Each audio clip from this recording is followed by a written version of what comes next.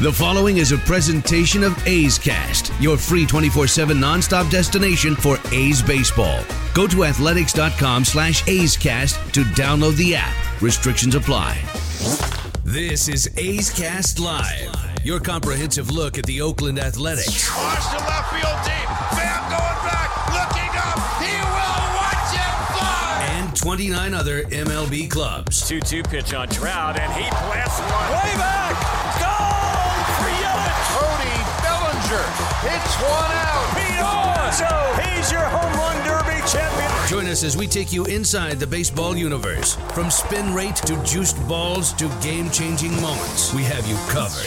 Spend your afternoon with us next from the town, only on A's Cast Live. A's Cast Live. Here's Chris Townsend. Wow. Unbelievable.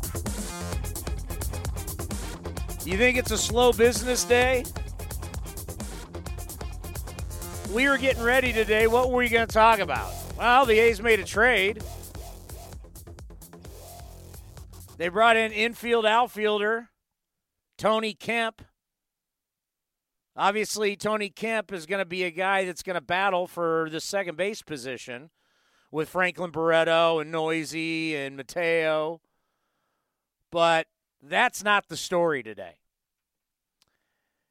I remember when this first thing came out about the Houston Astros. I went off on the Astros. I was upset because I knew this was going on. I knew teams had complained to Major League Baseball about this. I was very harsh on them to a point to even some people said, you know, Chris, you might be, remember, we're all Major League Baseball teams here. You might be going after them a little harsh. Well, obviously, I was right.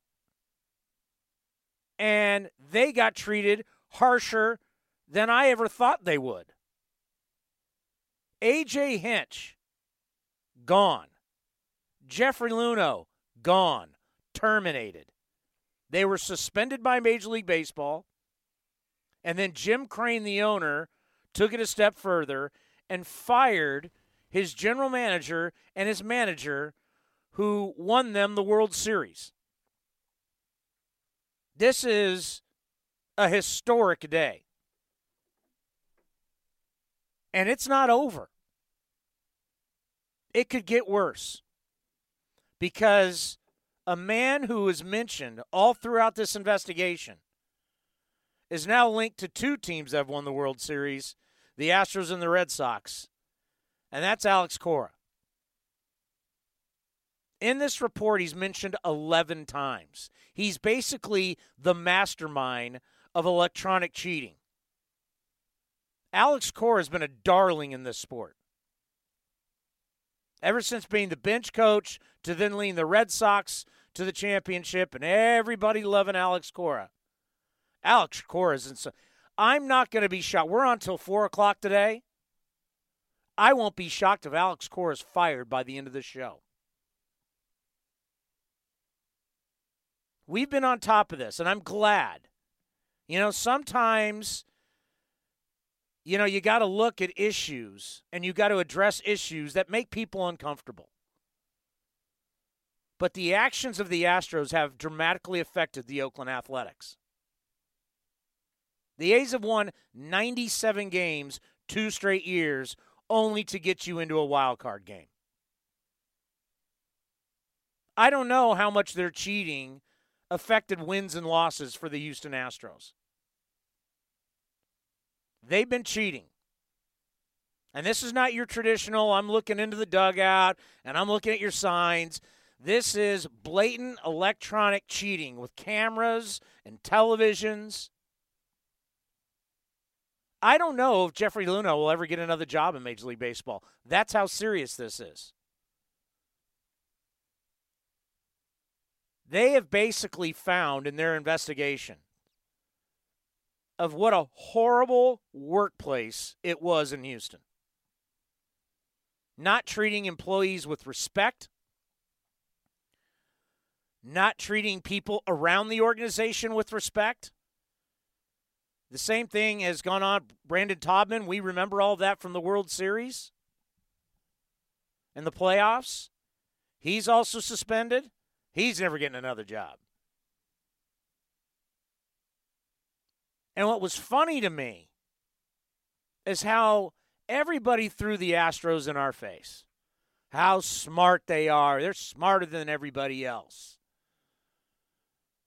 They don't need it, we don't need scouts. We don't need to be nice to employees. We can do whatever we want because we're the smartest guy in the room. It was a bad culture that everybody was praising.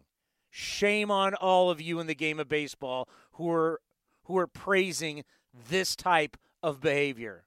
It was unprofessional, it was wrong, and you can't run your business like this. I say all the time, it's about winning and losing. That is true. But this is bigger than that. This is treating people like professionals. You can't be a Major League Baseball, an NFL, an NBA, an NHL franchise and treat people the way they were treating humans. And that's what's sad, is that they were applauded for how great they were. There's a book out called Astro Ball. Look how smart these guys are. And I say it time and time again. You're bringing people into our sport who are just data crunchers. They're not really management. They get management titles, but they're not real managers of people. They're just smart. They've got these incredible degrees, and they know how to utilize numbers for business. That's fine. But when you start giving them titles like general manager, assistant general manager, they now oversee a department inside the organization called baseball ops. You still have to understand how to manage people. Why do you think Billy Beane has had a job for the last, this will be his 24th season? Brian Cashman, 24 seasons? Because you still have to be able to manage people and run a department and be professional. I've said this many times. None of this would ever happen under Billy Beane. None of it. Especially with the assistant GM and domestic violence and the closer and the reporters. It would have never happened in our clubhouse. And if it would have happened, people would have been fired that day. Jeffrey Luhnow, the has really never apologized for anything. It's unbelievable arrogance. And Jim Crane, the owner, who did a long press conference, and if you were watching MLB Network, you got to see it. He talked about how A.J. Hinch is very upset about the decision. But then this doesn't shock me at all. Asked about Luhnow and how he took it. Well, Crane basically spun it as he just went, okay. No, not a whole lot of emotion because he's traveling. Man, there's going to be so much that really comes out about how cold-blooded this front office for the Houston Astros has been. And it'll probably be a case that a lot of people around sports will talk about this for many years to come. I mean, already we knew that in colleges they were already using the Astros as an example and not as a good one. How will this affect the team? I don't know. Can't be good. I mean, you're going to spring training and you don't have your manager. You don't have the man who runs the organization. They still have talent, but this is a dark cloud. I mean, they will really have to be a band of brothers who rally, it's us against the world.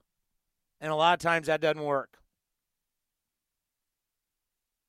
A.J. Hinch was their leader, and your leader is now gone. Like, I can't imagine the A's going to spring training without Bob Melvin. You're going to have a guy that's going to, whoever they end up picking, the Spada or whoever, is going to be an interim manager. God, people have already floated out. Bruce Bochy was on the program last week. Do you go and say, hey, Boch, we need some leadership, and we need it quick. We need stability. Would he do that? I don't know. You know, and I don't want to sit here and say that this is great news for the A's, even though it really is. You know, when the team that's been beating you is in turmoil, that's not bad, but I don't want to see it that way because, you know, a lot of people have been affected. And I can tell you, all of our Houston people, they don't want to talk about it. You want to talk about a bad 24 hours for a sports town? The Houston Texans were in Kansas City on the road and had a 24-0 lead and lost. Literally one of the worst playoff losses in the history of pro football. And less than 24 hours, your then baseball team loses its manager and general manager. I mean, this has been you talk about a crazy news cycle for a sports town. This is it.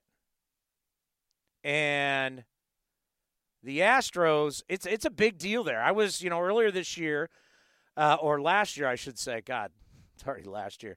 I was in Houston during the playoffs when the Raiders were taking on the Texans. And I can tell you, Astro people was I there for the World Series? Yeah, I think I was there during the World Series. And Astro people, the fans, they love this team.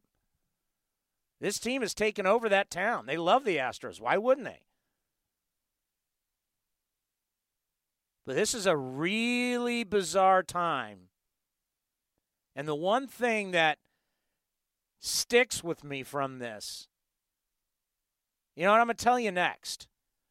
There's something that was said by Astros people that really got to get you thinking if you're Major League Baseball and you're the commissioner of Major League Baseball. I'll tell you what that is next, right here on A's Cast Live. Streaming from the town, A's Cast Live continues with Chris Townsend.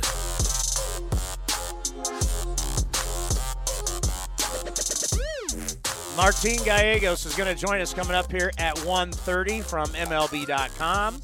We'll do a little top 10, little A's history with our A's historian Dave Feldman at 2:30. And Mike Petriello will join us at 3 o'clock from MLB.com and StatCast. We are efforting people from Houston.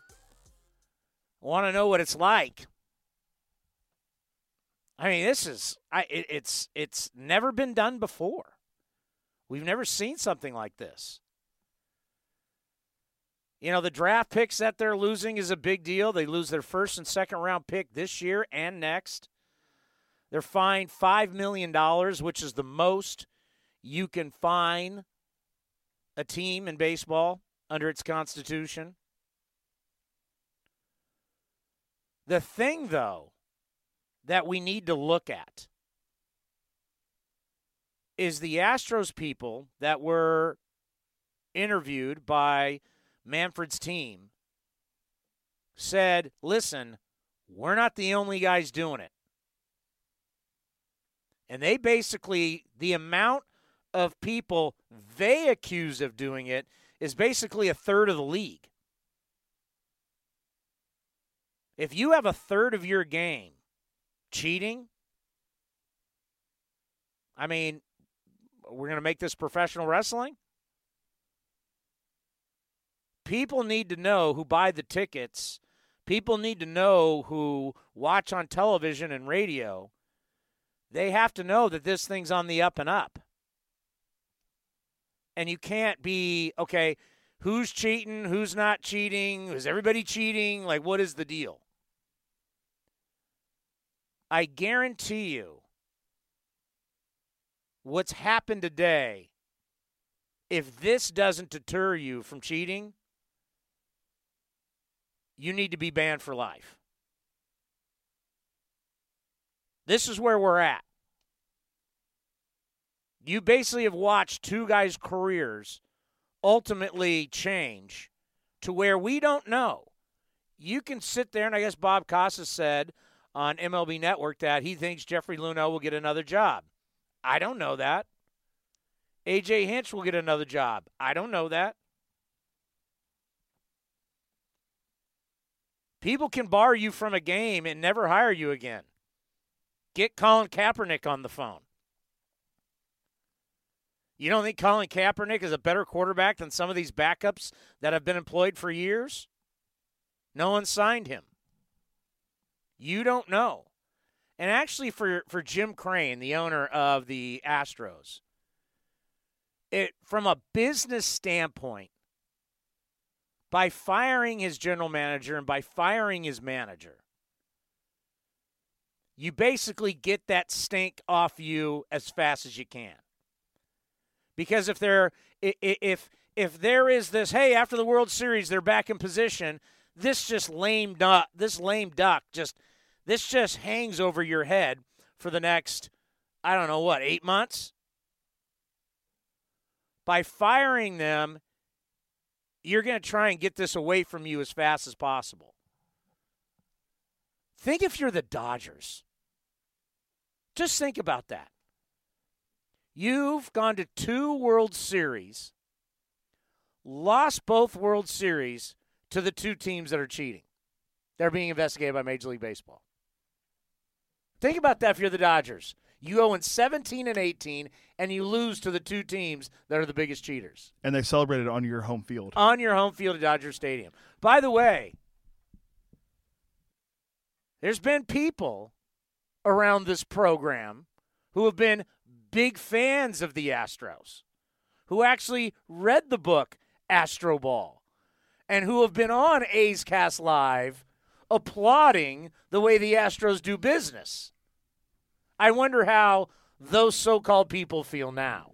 We'll have to get them on. We'll have to effort them. See, he's on as we speak. I was always I knew the story of Luhnow before he, when he took over the Astros after the Ed Wade regime, and in the 3 straight years of losing 100 games, and then they came in and they won 3 straight years of 100 games. That's their first team to do that, I think, ever. And it's just incredible to see the downfall of an organization that everyone revered around baseball for what they've done with the prospects and how they built that team from the ground up.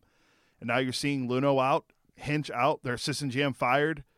Jim Crane said he's going to take over baseball operations for now and looking for an internal candidate. You don't know, your manager reportedly might be Joe Espada, who was a finalist for the Giants job and the Cubs job. It's just, and you mentioned Astro Ball. It was a very good book by Ben Ryder from SI. And he mentioned a big part of that book, they talk about Carlos Beltran, who now is the manager of the Mets. He's mentioned in the book how he helped a lot of the young players get better at studying video. Cheating? So, but the thing about Beltran, too, is that, his name's he's the only player mentioned in the report, but they're not going to suspend him as of now.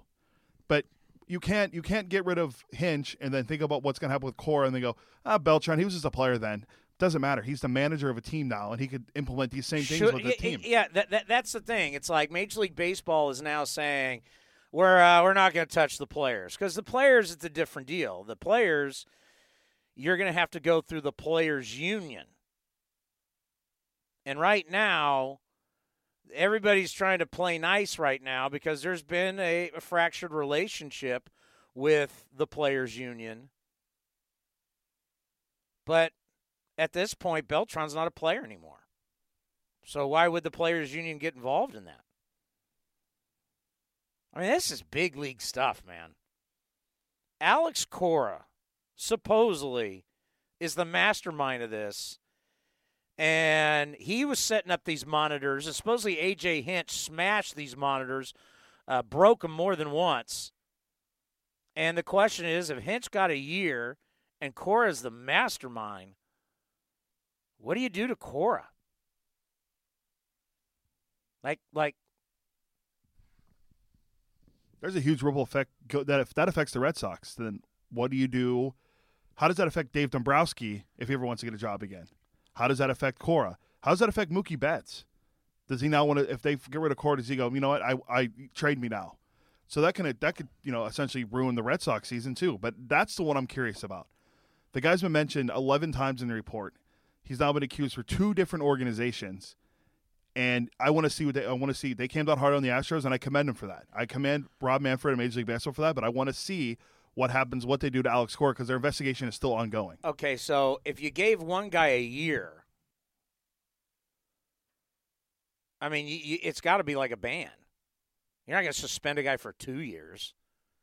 If you're going to give Alex Cora a deeper punishment than you gave A.J. Hinch,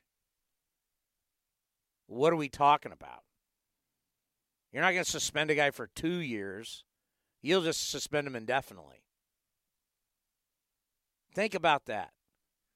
This guy was, oh my God, Alex Cora was a golden boy in this game. Bench coach for the Astros, leads the Red Sox to the World Series. You want to talk about fall from grace? You know, we saw A.J. Hinch. It was funny. We if you remember, if you're listening while we were down at the winter meetings, we were walking right behind A.J. Hinch, and we made the joke that we started banging on trash cans. But I wonder if he had any idea. I wonder if these guys, when they were in San Diego for the winter meetings, because this has just been hanging over their heads. They knew something was coming down.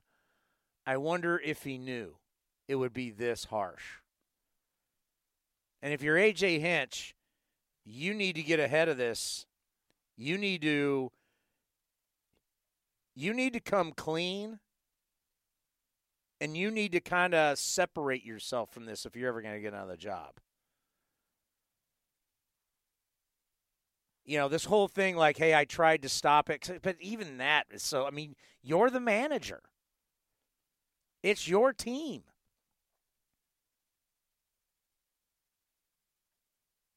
I mean, the buck stops with you. That's why you're getting suspended.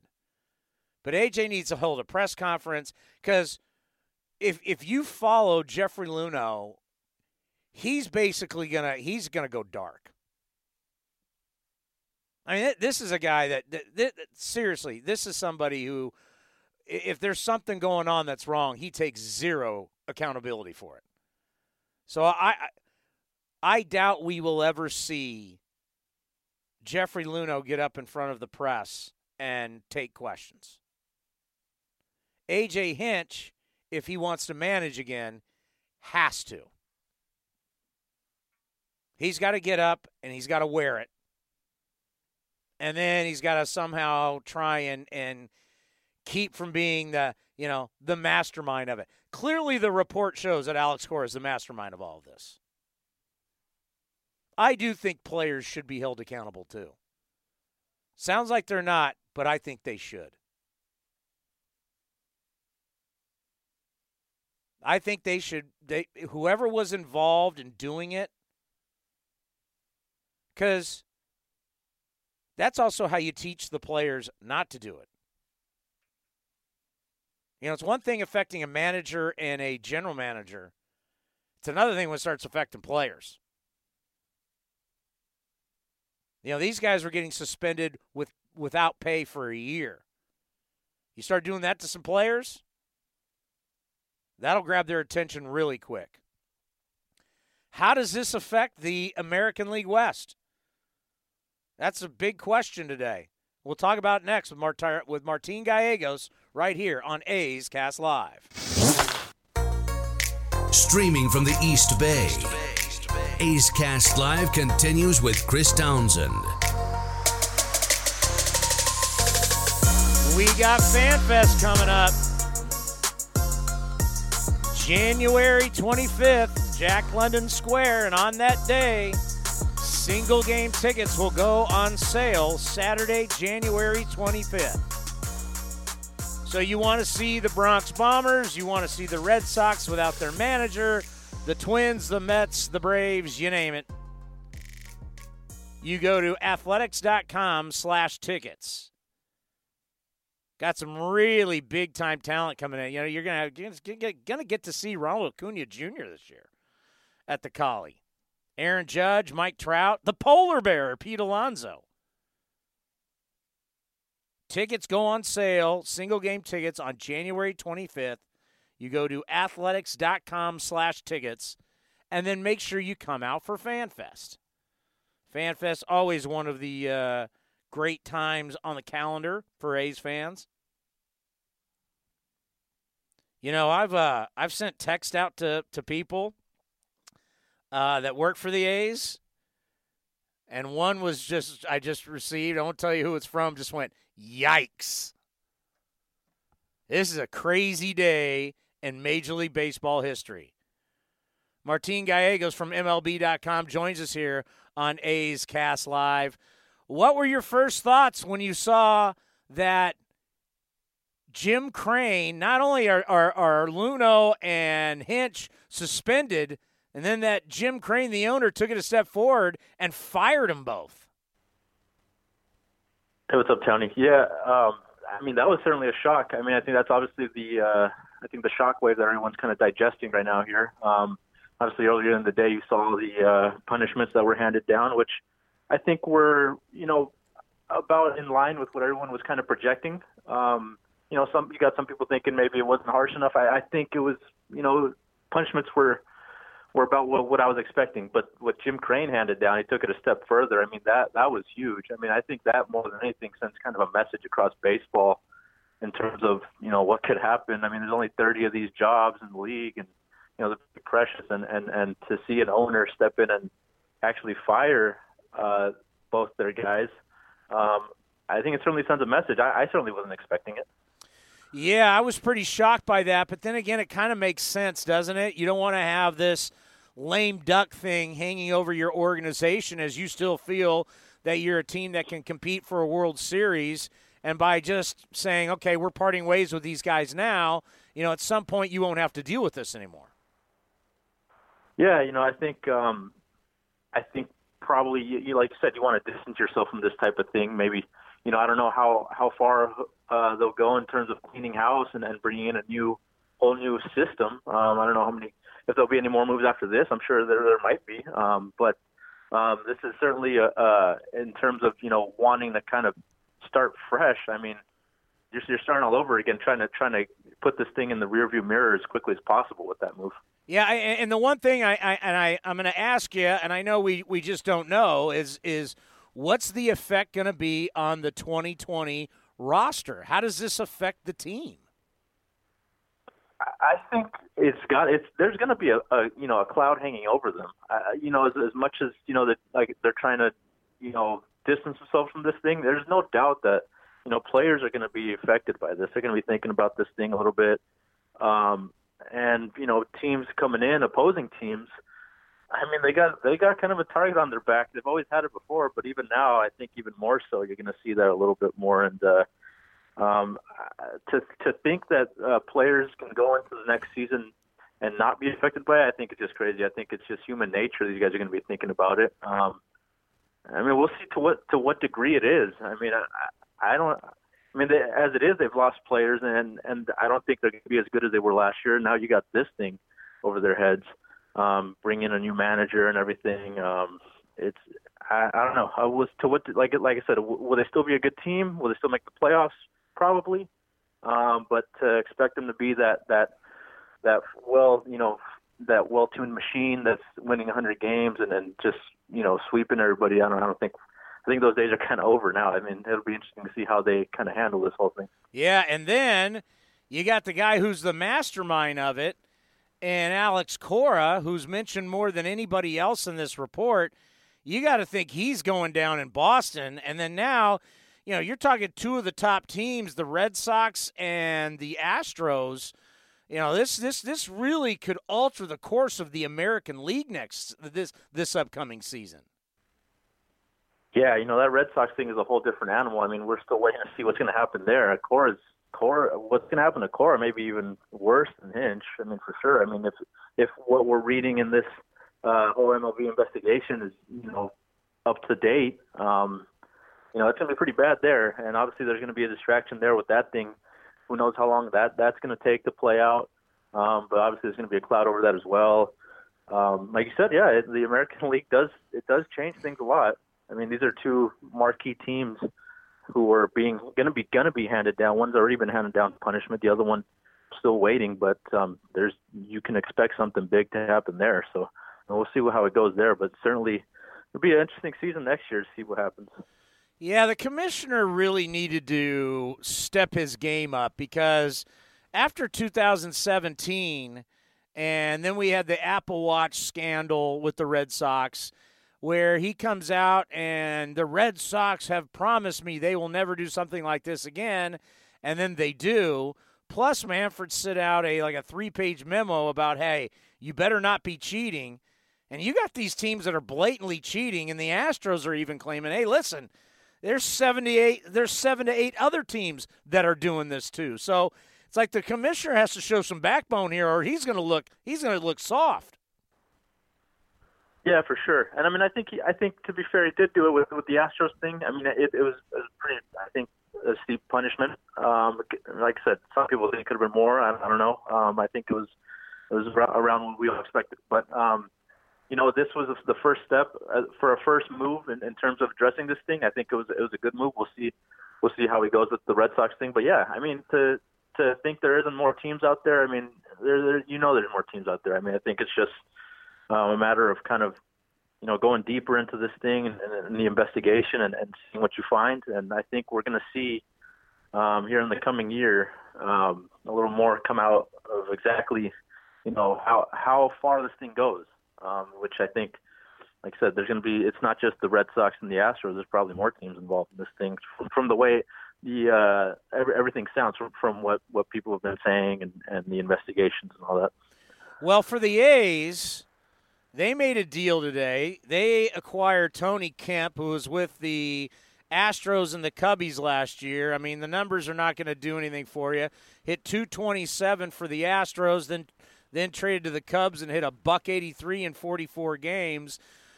When you look at second base, if you had to handicap it, who do you think is going to be the second baseman for the Oakland Athletics this year? This thing kind of stumbles it a little more, right? I mean, they've got so many guys there, and not one guy sticks out really. Right now, I still think they lean towards giving Barreto a shot, and I think if Barreto doesn't, just completely, go off in a bad way in spring training, hit like 180 or something, I think you see Barreto start the year as a second baseman. I think what this really does more is kind of puts a competition in place with Tony Kemp, who's out of options, and they got, the Rule 5 draft guy, Vimael Machin, who's been going off in Puerto Rican League. Only one of those guys is probably going to be able to make this team, so either they'll have to return Machin to the Cubs or Tony Kemp, is out of options. They'd have to put him on waivers if he didn't make it. So I think one of those guys makes it there. I think in terms of the second base job, you still got Mateo and Noisy and Barreto in the mix, but I think it's really Barreto and Mateo since they're both out of options. And there's really it'll be tough to get both Barreto and Mateo onto this team. You could say, maybe Mateo makes it as a utility guy, but you've got guys like Kemp now, and you've got Chad Pinder. So, we'll see how that competition goes. I think it may come down to Barreto and Mateo, but right now, if I had to handicap it, I'd say Barreto. Yeah, and you got the extra roster spot coming your way with 26 guys now. Yeah, and the A's roster is so right-handed heavy. I mean, you got to get some left-handed bats in there. They've gotten by with it in the past with so many right-handed bats, but you got.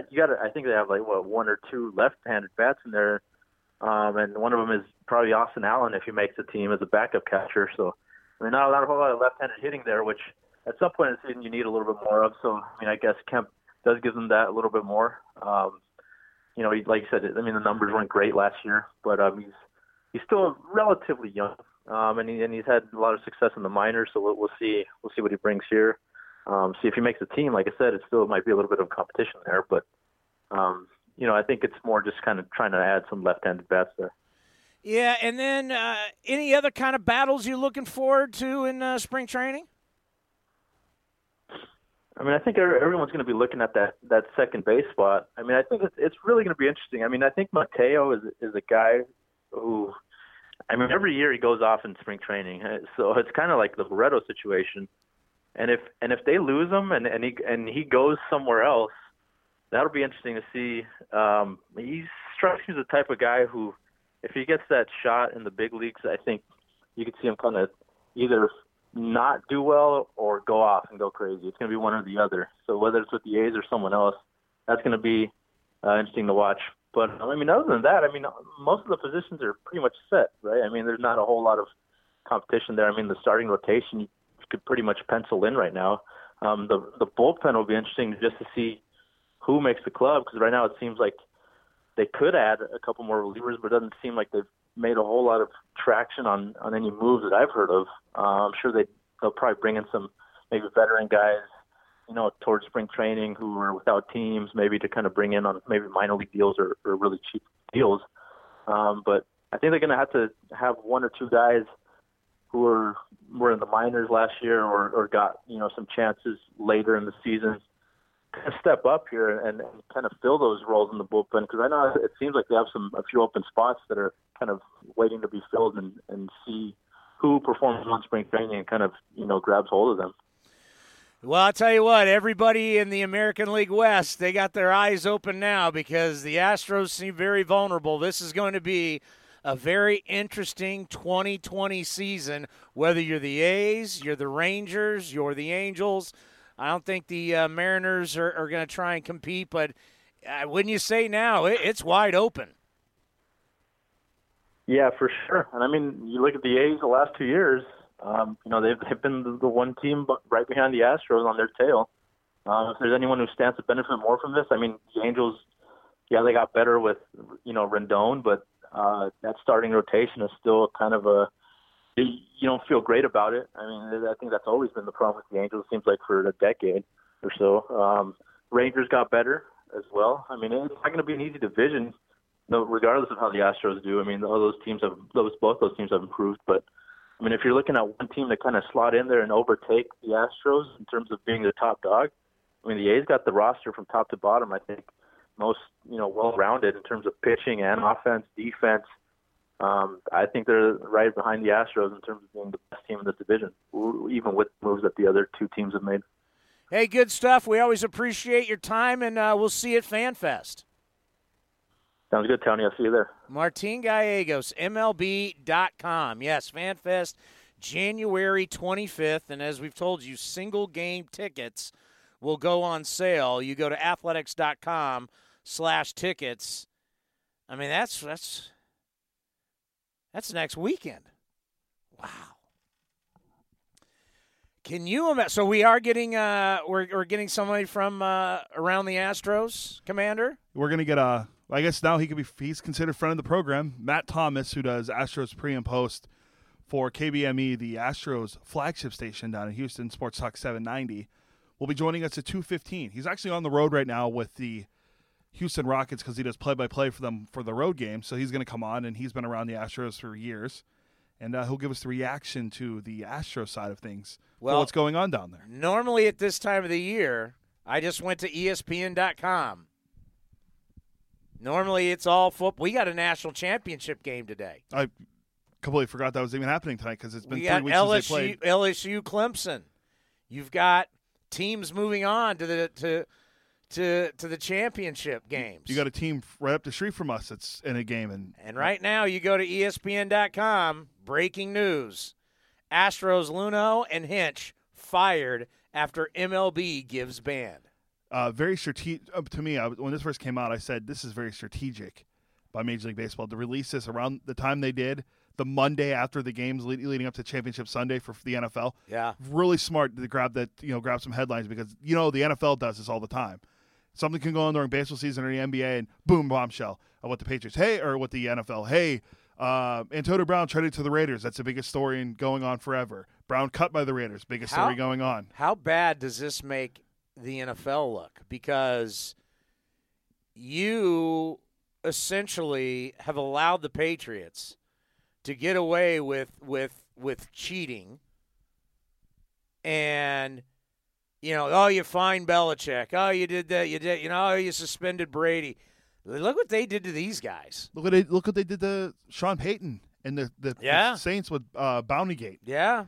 And the Patriots have been notorious for different things, and they got Patriots they got got popped again. They got a slap on the wrist in Cincinnati taping. I mean, baseball. I mean, Manfred. Once again, friend of the program, Rob Manfred.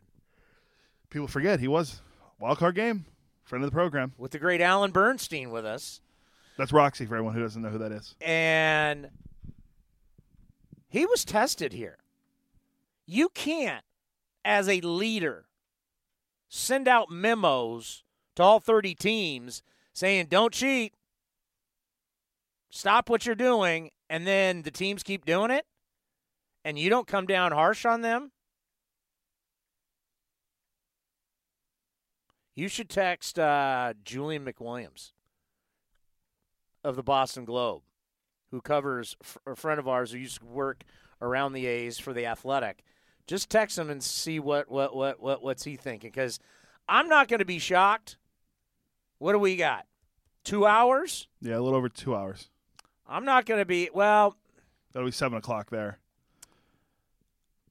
Probably the Red Sox are not going to do anything until. I'd say when the investigation's investigation, over. yeah. So, but if you want to get ahead of this thing, I mean, right now the Red Sox could announce, hey, listen, we are a leave of absence right now for our manager, Alex Cora. You could do that and say he's going to be on a leave of absence until Major League Baseball comes up with their findings, because obviously they know they were cheating. They're getting investigated by the league. He's done. You can't be mentioned 11 times in this investigation. And we're talking about Alex Cora, the manager of the Red Sox. He's mentioned more than anybody in the investigation. More desirable job, the Astros or the Red Sox, if something happens with Cora? More desirable job for a manager going into this season? I would still say the Astros. Agree. Because talk about Chaim Bloom. God, you're taking over a mess. Can you imagine? You got this cushy job with the Rays. It's not an easy job, but it's a cushy job. Like, you're not getting fired. Expectations are, A, we're going to do everything we can as the Tampa Bay Rays. We're going to do everything we can to win, but we don't got a ton of money. Our stadium stinks. But if we're competitive, I got a job, and people think I'm brilliant. That's Chaim Bloom. Until he takes the big swing and says, you know what? Big market job. I'm going to try and turn things around a little bit when it comes to their finances and their front office. And then you're Chaim Bloom. You haven't even had one game yet. You may have to fire your manager. And you may have to trade your best player. You think Chaim Bloom thought about all that before he took the job? Where he left his cushy job with the Rays to now take over the gig for the Boston Red Sox. If you suspend A.J. Hinch for a year, and it sounds almost like A.J. wasn't really keen to all this, like wasn't hip with it, if he smashed these screens and was pissed about these screens before, what are they going to do to Alex Cora? I mean, that if A.J. Hinch loses his gig, I can't imagine there's any way Alex Cora is going to be managing the Boston Red Sox by the start of spring training. What do you do if you're Chaim Bloom? I mean, if you're Chaim Bloom and you know this cloud is now over you, do you even want Cora going to spring training? Knowing that something's coming down. If I'm him, no. And it's hard to justify. But there's legalities to it. We're not lawyers, so yeah. I mean, Alex Cora obviously has a contract. I don't know the language of the contract, but I mean, clearly, if you think something's going to happen, like because who was it? Was it Verducci or was one of the guys on MLB Network talked about this week? A.J. Hinch, like on Wednesday or something, had a meeting scheduled with his staff to start setting up spring training. Yeah, it was Verducci said that. Was it Verducci? Yeah. Yeah, it was like Wednesday. They had a staff meeting planned to talk about what's going on in the spring training. That was before Hinch got fired. That was when he was suspended. He couldn't meet up. He couldn't meet with any of his coaches. Well, now they're even a bigger mess because they. I guess if it's true that Joe Espada reportedly is going to be the interim manager for now, who's on the staff, then you got a guy that worked under AJ. That's great, but I mean that's a nightmare. And if I'm Chaim Bloom, just a straight baseball move, you have to. I don't want that cloud hanging over the Red Sox or an organization like the Red Sox who have, when you think of the powerhouse baseball teams, as a casual fan, they're going to name the Red Sox probably in the top 4, and you can't have a manager who's indicted on this stuff allegedly, and you don't want that hanging over you going into spring training. So look at this on Twitter. Some guys, this is funny, trying to listen, but Towney is so uninformed and jealous of the Patriots. It's hilarious. He's worked for a franchise that wrote the book on cheating in the 70s. Guess at Townsend Radio is just tired of covering third-rate franchises. Can the Raiders please take you to Vegas also? Yeah, I'm the guy. I'm the only guy calling out the Patriots. I'm the only guy out there? Really? Ricky? The entire sports world has called out the Patriots. They've cheated multiple times. They're about to get in trouble again. Again. It's unbelievable. Tom Brady was suspended. Did I suspend Tom Brady?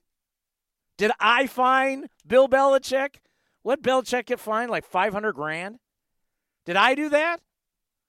No, the NFL did that. I'm uninformed? What am I uninformed about? Tom Brady got suspended, right? They've lost draft picks. They've been fined. They've gotten caught multiple times. They just got caught in Cincinnati, Ricky. I'm uninformed? That's not my opinion. I did not give an opinion on them getting in trouble in Cincinnati. Did I do that? No, I believe it was all over the internet. Am I making that up? No, it's not true. I'm uninformed. How am I uninformed? They're getting disciplined as we speak again. They were no. There's not one team, Ricky. There's 32 teams in the National Football League. All 31 teams don't like what the Patriots have been doing. 31. I travel the country. Okay? I go from town to town. I can tell you there's not one team that likes them. They all know they've been cheating. And this is only what they've been caught doing. See, this is the thing that people don't understand is when you think I'm uninformed, if you think these are the only times these teams have cheated, this is what they haven't gotten away with. Because what happens is if you do this and you're successful, this is like a drug. You can't stop it. Why do you think so many of these ex-Astros players were like, I don't want to talk? They do not want to have this on their hands. They want to walk away and not have to deal with this. You're talking about two teams that won the World Series have been caught cheating.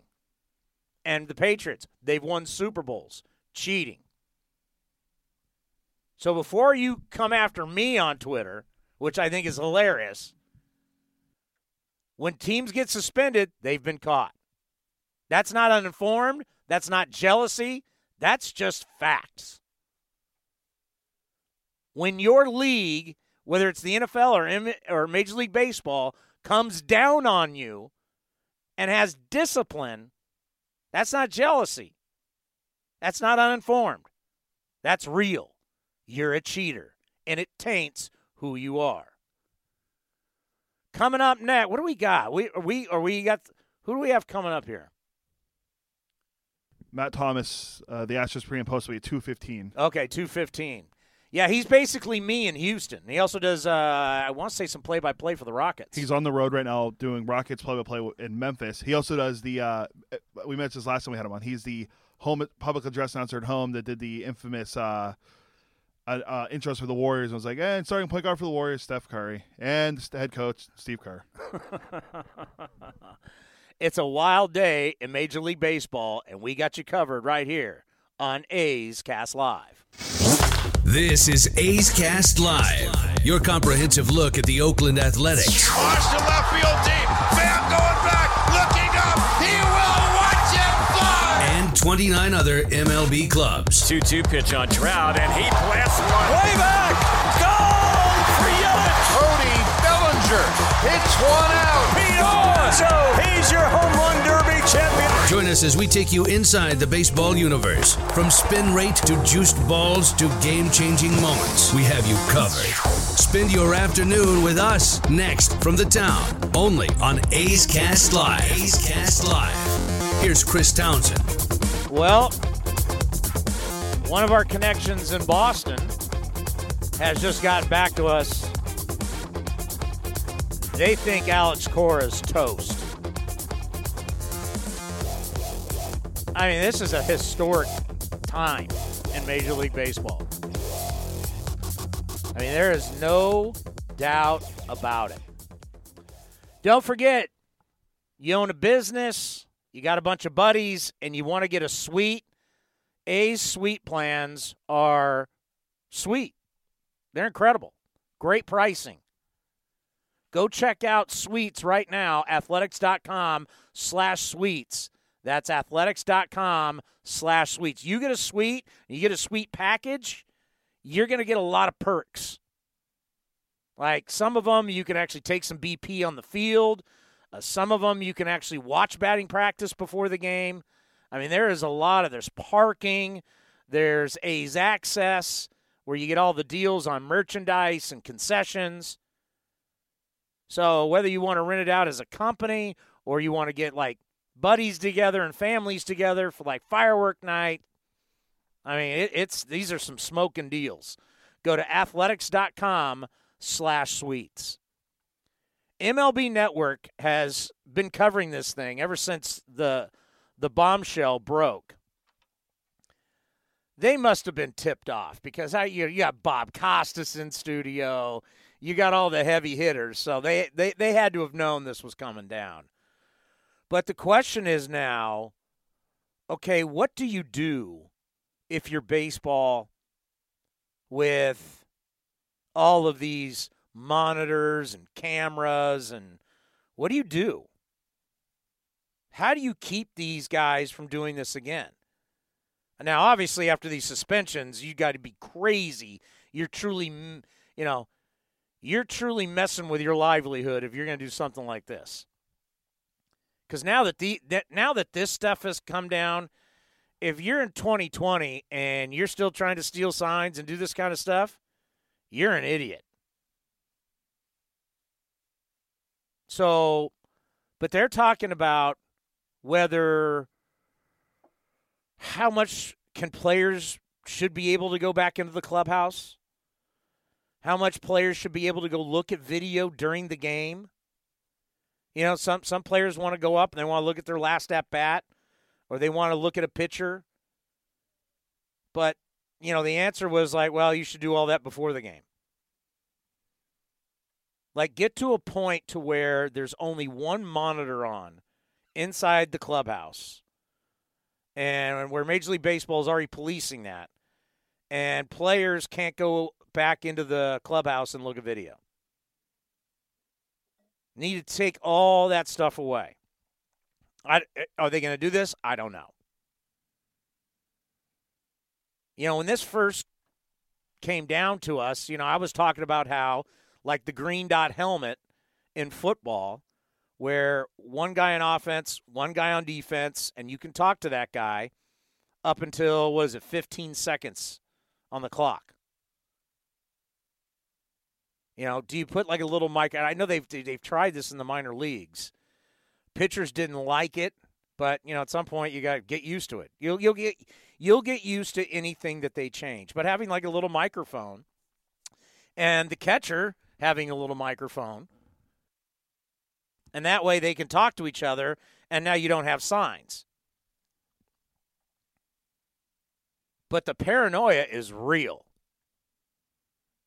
And the fact that you got teams that are using signs and changing signs when there's not even runners on base tells you how paranoid these teams have gotten. And the paranoia is not good for the sport. And even Bob Costas said it, you got to keep this from being professional wrestling. And that's not what you want. That's not good for your game. And it's a shame that we have to talk about this today because ESPN came out with their top 10 teams, and we were wondering where the A's were going to be. Is this in order? So, top 10 teams for Buster Olney, as we've been following his top 10. He's been doing every position. Yankees 1, Dodgers 2, Rays 3, Astros 4, Nationals 5, the Athletics 6th, Braves 7, Cardinals 8, Twins 9, and the Mets 10. I'm surprised he didn't have the Red Sox in here. I wonder, with all the people who are putting together all these, these lists these days, how much their lists are going to change because of the firings. I mean, are anybody going to drop they've dropped the Red Sox from top 10s. But if it is inevitable that Alex Cora is going to be fired, and the Astros have already lost their manager and their head of baseball ops, how is that going to affect these teams in 2020? And then how about all the baseball magazines, the preview magazines that we love to get? Are they already in print? And this won't even be in these, Athlon and all these different ones, Streets and Smith, and they all do these. I love them. They got great nuggets in them. But I wonder if those are already printed, and this stuff won't even make the baseball preview magazines. I think there'll be a retraction if that happens. I think that you have to have this in there. I think we still got time. The spring training's still, about a month away. I think pitchers and catchers report for the A's on February 12th, so we're about a month away. Baseball kind of did the Astros a favor by having it, because this would have happened right before spring training. At least you have, and that's probably something with the Red Sox that they would like to get ahead of this soon, because you don't want something like this breaking right before spring training. Spring training is always the time of hope. Spring training is like, hey, look, everybody's got a shot in spring training. Not anymore with so many different teams that are tanking, but for the most part, if you're somewhat good, you have hope. You can sell hope in spring training. But if you dropped a bombshell like this right before spring, what this would do to your franchise, that's why, since the report's out, that's why I know they're investigating the Red Sox. It's just with this report out, knowing what you know about Alex Cora as an Astro, and now what's being accused as a Red Sox, how long do you want this hanging over your franchise? And if you're Red Sox ownership, look how fast Jim Crane, look how fast Jim Crane reacted to this. Do we have Jim Crane? Here is the owner of the Houston Astros. Today's a very difficult day for the Houston Astros. MLB did a very thorough investigation and the Astros fully cooperated. We accept their decisions and findings and penalties.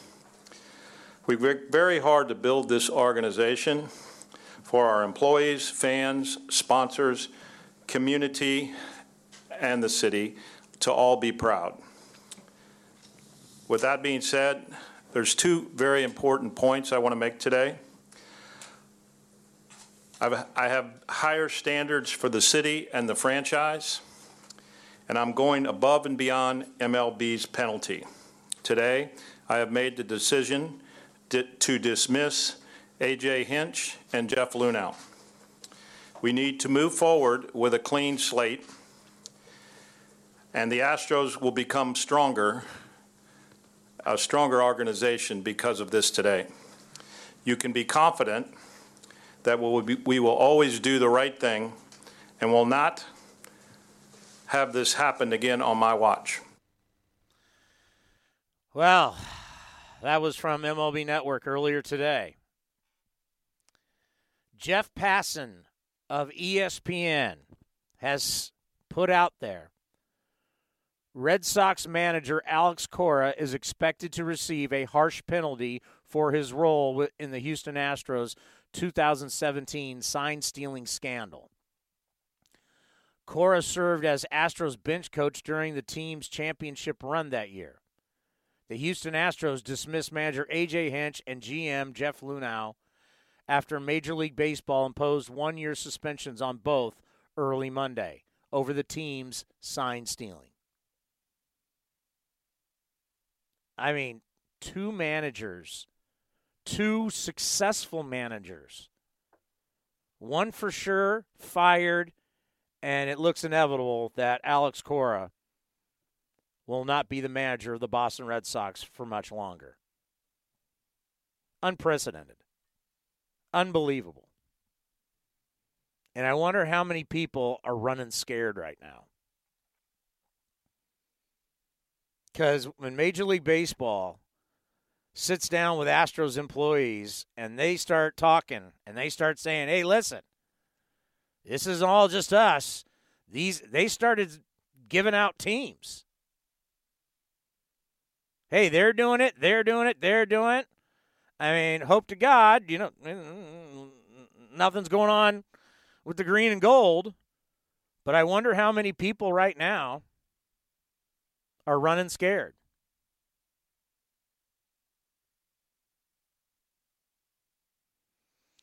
Joel Sherman, Manfred did not issue permanent bans of Luhnow and Hinch, but with his firing, I wonder just what team would hire, especially Luhnow, again.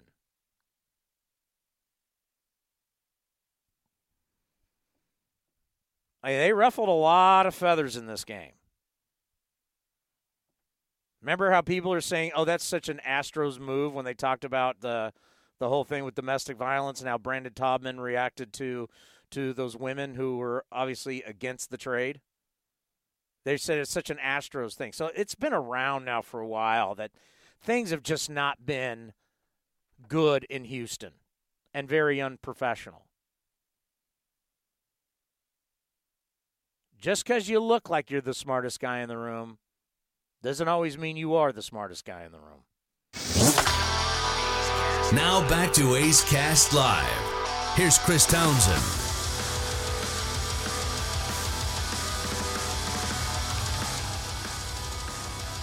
All right, so we're monitoring Twitter. Buster Olney has just tweeted out about the $5 million fine. That's more than offset by Luhnow and Hinch's salaries that won't be paid. Lots of grumbling in-game that Houston should have been hit harder. Houston at back of the draft order next 2 years anyway. No international money taken away. Now, guys losing jobs is pretty harsh. Now remember, that was on Jim Crane. But people in the game, according to Buster Olney, think Houston should have been hit harder. He got hit pretty hard. And Matt Thomas joins us once again. Matt, thank you so much for taking the time. I know you're on the road with the Rockets, but as someone that's around this team on a daily basis, just how shocked were you by these bans that or these suspensions, and then Jim Crane ultimately firing his GM and his manager? Well, I didn't want to go on my radio show and guess, play a game called Guess a Suspension. So that would have just been odd. I pegged Jeff to miss a year. I pegged AJ to probably miss at least 80, if not 100 games. So when the original came down of a year each, I was obviously way more surprised on AJ's suspension. And then when Jim had his press conference a couple of hours ago to announce him being released, beyond shocked. You're going to realize this is going to be a massive overhaul of this organization. Reed Ryan was his lead business guy. He is no longer with the team. So you have to replace a business guy, which his son's going to do that, it sounds like. You have to get a new baseball tops man. You have to get a good field manager. And then, you have the Garrett Cole departure. You've seen Will Harris, who was fantastic for this baseball team, get moved as well, or, in free agency. So there is a strange aura not only around the baseball team, but really the entire city, because we have had 3 straight 100-win seasons, unprecedented baseball success in the city of Houston. Yeah, there is no doubt about it, and that's always the question that we won't know until it happens is, how does all of this affect the players?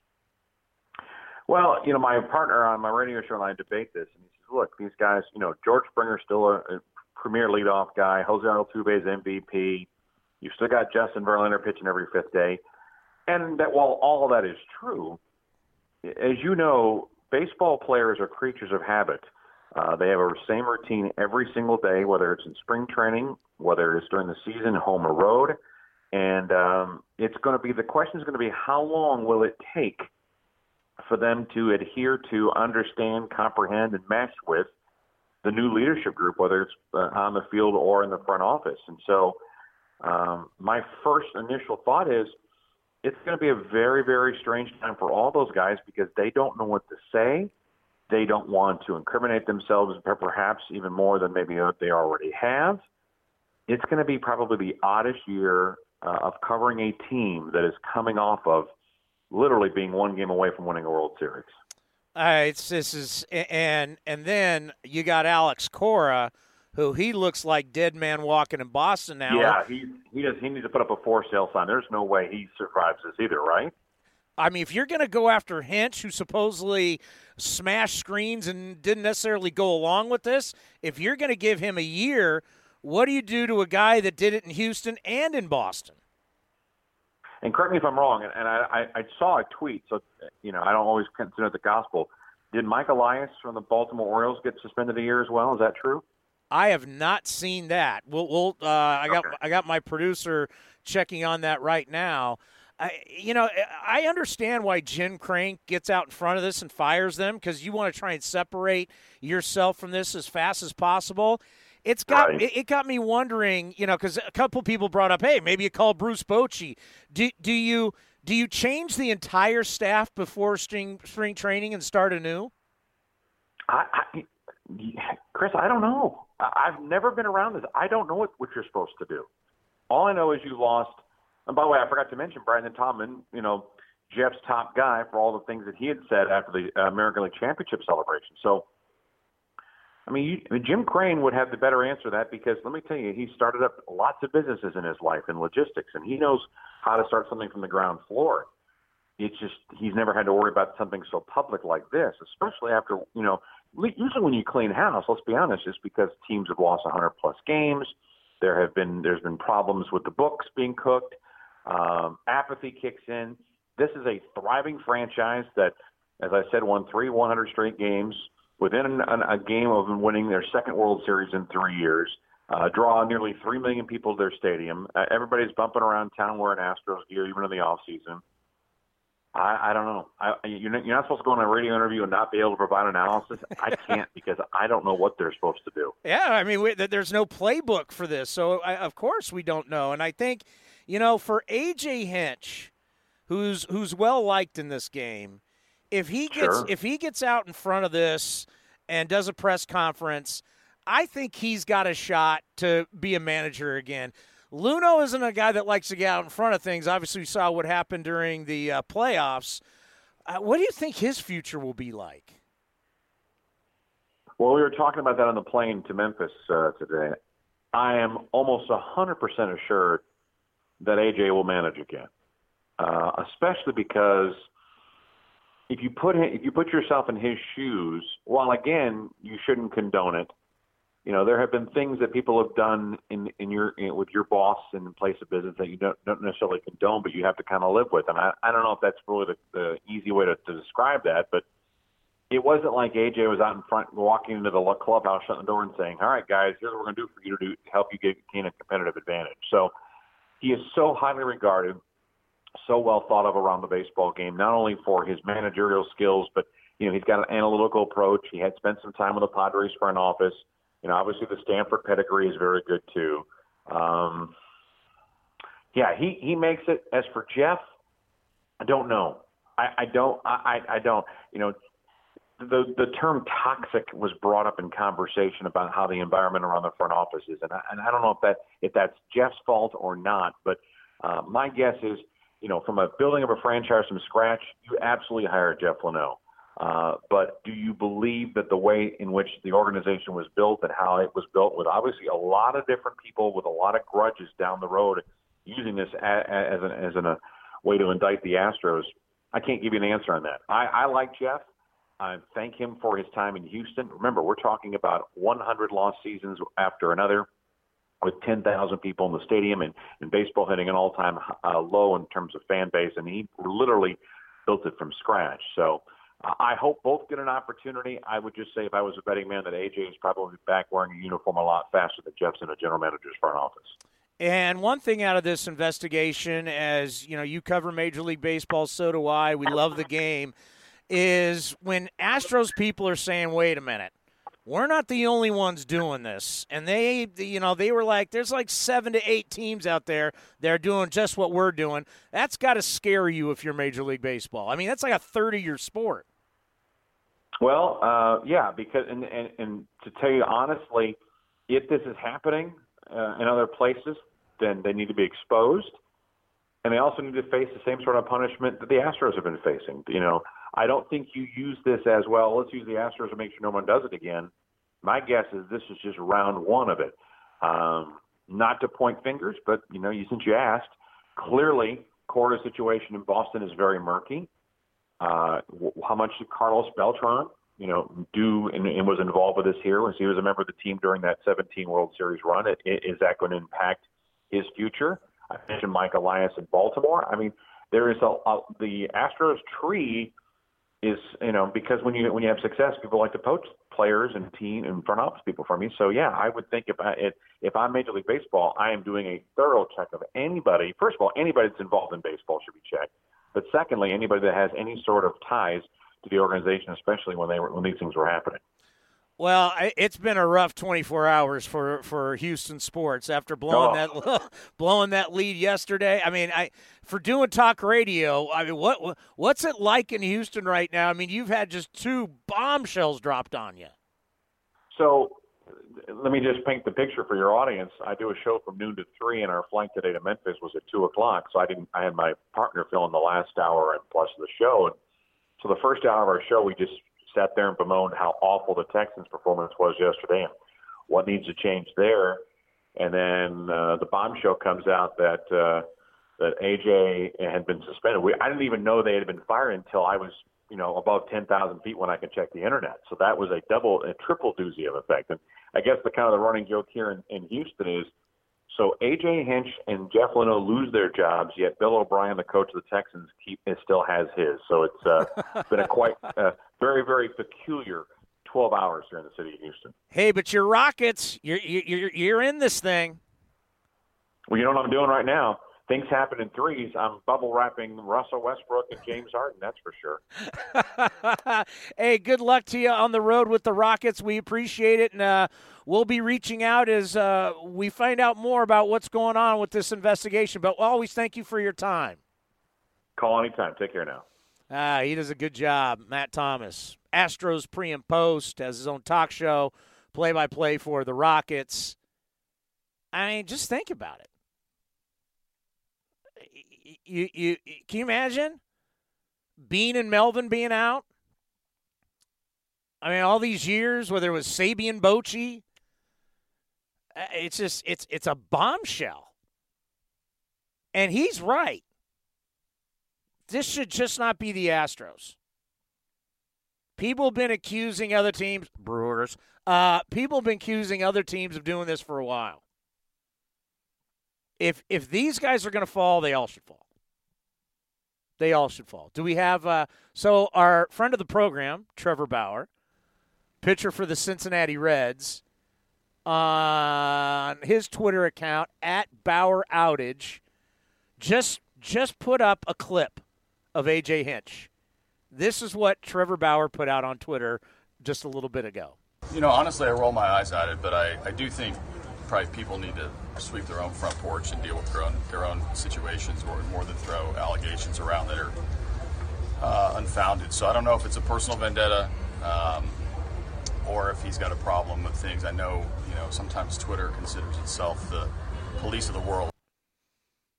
So there's A.J. Hinch during the playoffs. Well, that was actually, I think there's not a lot of context given from Bauer on Twitter, but I think I know what he's alluding to. This is back whenever Bauer first alleged that there's something going on with the Astros, and I think that was Hinch's response. Like, that's what he says. There's a personal vendetta, and Twitter can, people use Twitter for it, and I think that's what it's from. And I remember Bauer calling them out for it, and there was a huge back and forth. He was in Cleveland at the time. Yeah, I think him and Bregman got into it on Twitter, and that was a great battle. Well, he and Garrett Cole don't get along, and they were teammates at UCLA. Teammates at UCLA, and they're not boys. Bob Nightingale has put out a dark day in Major League Baseball history. Houston Astros cheating scandal taints baseball, ruins club's legacy. Yeah, I mean, this run by the Astros, as Matt was just saying, look at all these 100-win seasons. Look at the success. And it's all flushed down the toilet. They're now going to be just looked at as cheaters. Takes you a long time to build up credibility. And it can take one incident to ruin it all.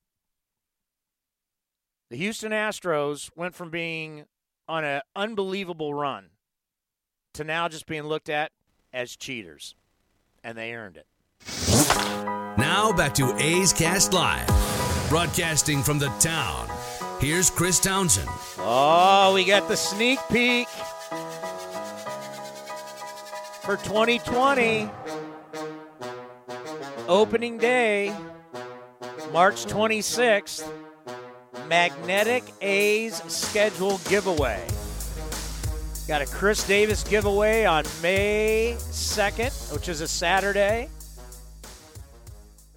Want to pack the house on May 23rd. Dave Stewart retirement.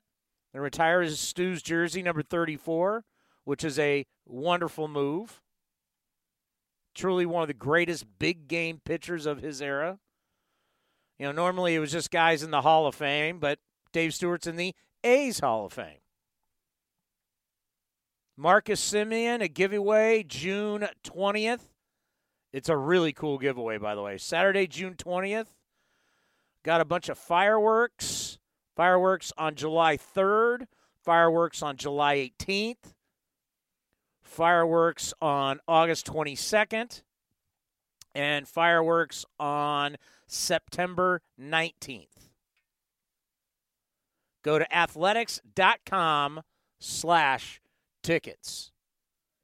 Do you want me to read you Jeffrey Luno's response? Yes. No, we both have done that with the computer. So here's Jeffrey Luno's first response to today's news that he was fired by the Houston Astros and owner Jim Crane. I accept responsibility for the rules violations that occurred on my watch as president of baseball operations and general manager of the Astros. I apologize to the Astros organization, Astros fans, and the Houston community for the shame and embarrassment this has caused. I am deeply grateful to Jim Crane for the opportunity to lead baseball operations. I am not a cheater.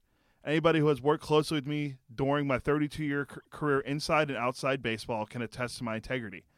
I did not know the rules were being broken. As the commissioner set out in a statement, I did not personally direct, oversee, or engage in any misconduct. The sign stealing initiative was not planned or directed by baseball management.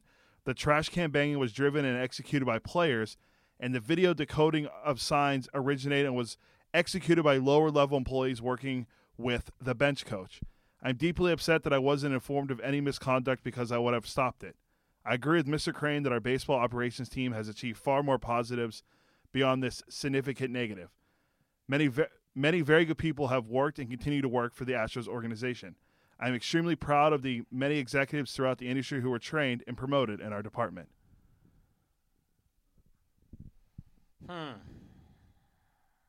Again, another guy throwing Alex Cora under the bus. Alex Cora is done. Alex Cora may get the you're going bye-bye. You're getting the ban. You know, first of all, I don't buy that. And the reason why I don't buy that is you can't be the master of your domain. You can't run the show the way he ran the show and then go, oh, I didn't know about it. These front offices want to run every single thing about baseball operations. So to play, I didn't know about it, knowing how he ran his organization, you read Astro Ball. You know how much Jeffrey Luhnow ran everything with the Houston Astros. Everything. He had his fingers, he had his imprints on everything in the organization, and you're going to tell me I didn't know? Yeah, the part where he goes, I am not a cheater, and there's that whole paragraph right here he talks about and how he didn't know, and pretty much blaming Alex Cora and lower-level employees and players for the lower-level employees. Really, Jeff? But that's him. This is him trying to save face and trying to be able to get another job. Which ultimately I think he will, but not in a couple. It'll be a couple of years, but he'll get another job. There'll be a team that'll hire him. But there are guys that are employed that he trained that are GMs in baseball right now. David Stearns in Milwaukee, Uncle Mike Elias in Baltimore. Not really my uncle. And there's some rumors out on Twitter that he might be in trouble. Yeah, that's what people are saying. We haven't seen it directly, but the general manager of the Baltimore Orioles, who came from Houston, and that's the thing where Matt Thomas, who does Astros, and we just had on, he's right. If anybody else had a part in this, whether you're doing it with an organization now or you did it with the Astros, everybody should have to pay the price. You know, it just shouldn't be Luhnow, and it just shouldn't be Cora, and it just shouldn't be Hinch. I think the players, for some reason or other, they're letting the players get off. Bill Plaschke, LA Times, longtime columnist, Astros should vacate 2017 World Series title, although Dodgers' drought continues. Hey, the Dodgers have been a team that has been accused. The Yankees have been accused. Brewers have been. There's multiple teams out there. Whether it's true paranoia or they really are cheating. Paranoia is real. And I just think a lot of people, believe this is all going on. It's not good for the game. We have these different eras. We have the steroid era. Now we have the juice ball era. Is this going to be part of the cheating era? Here's the other thing, too. It's one thing when it's Houston. You're going to throw the Boston Red Sox in there? You're talking about, Boston, New England, big market, big sports town, and the Red Sox. What Julian McWilliams, our buddy, tweet? One player on how cheating in MLB should be handled. Quote, if you get caught, gotta pop a guy or a few and send that message the old school way. I imagine Astro hitters should wear football gear in the batter's box this season. Yeah. I mean, if you're the A's, you got to be pissed, right? You win 97 games and only gets you into a wild card game. 97, 2 years in a row. And who was the player that said, you had up there, Commander, who said, you got to be kidding me. These guys have been cheating since 2014. What do you mean it's just 17? Logan Morrison, ex-Marlin prospect, Mariner, pretty much played for everyone. He said something that a beat writer for the Yankees tweeted out, that he accused the Astros going all the way back to 2014 with the banging the trash can. And he also mentioned I think he said the Yankees and Dodgers in there, but he mainly accused he was saying that he remembers it from 2014 with the Astros. That was back when the Astros were losing 100 games every year. Oh, wait, no, they still were bad that year, because I think that's the year Keuchel won the Cy Young, but they were still bad. And then 2015 is when 2015 they went to the playoffs. 2016 they missed it. Then 2017 they won the World Series. Hinch's first year was 2015. So yeah, that would have been under Bo Porter, if that's true in 2014. Let me find that tweet and I'll read it for you. Yeah. That's a long time. If you're going back to 2014, see that's where is baseball have a little bit of a cover up, that they don't want everybody to know how long this has really been going, because it makes them look bad. Here's the tweet. Logan Morrison, who played with the Yankees AAA for a minute this year, just called Rob Manfred's report fake news. Ooh, hashtag fake news. Said that the Astros banging has been happening since 2014, and that he knows from firsthand accounts that the New York Yankees and the LA Dodgers have also used film to pick signs. Ooh.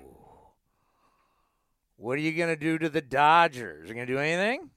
Are you going to do anything to the Yankees? Well, we'll see what they do. This is can you imagine Brian Cashman? Yeah, I don't think the Yankees are involved in this. They were so adamant with everything going on this year. I don't think that. But this is from a Yankees beat reporter who's verified on Twitter, so I don't think he would just throw this out there to throw it out there. So we'll see what happens if there's any credence to this Logan Morrison tweet or exchange that was tweeted out. Yeah, and what do you do about their World Series title? I mean, can't give back the rings. I don't think baseball wants to get into that precedent.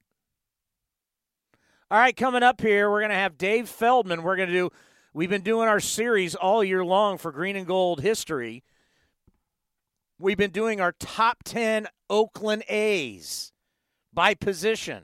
Today, we're going to go top 10 closers all time in Oakland A's history, as we'll break a little bit from this Astros talk and talk a little bit about the Green and Gold and its great history right here on A's Cast Live.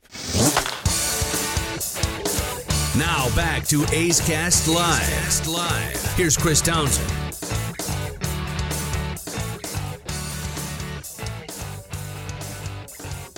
What a wild day in Major League Baseball.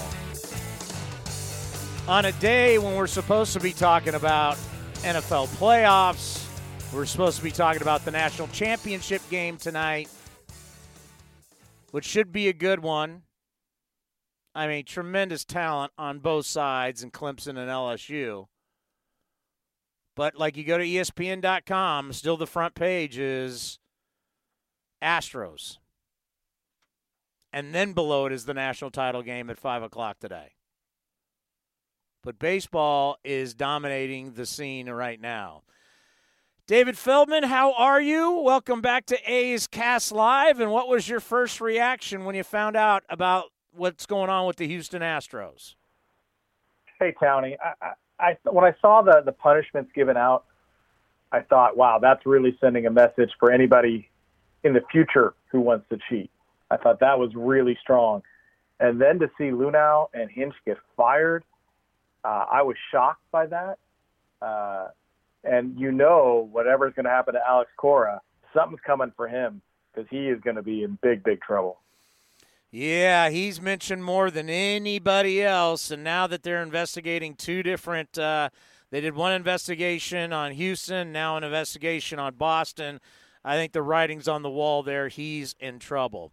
But let's get to it. Time now for a little green and gold history with Dave Feldman, our A's historian, as we continue our series on top 10, the best top 10 at each position. And today we go with the closers, top 10 Oakland A's closers of all time.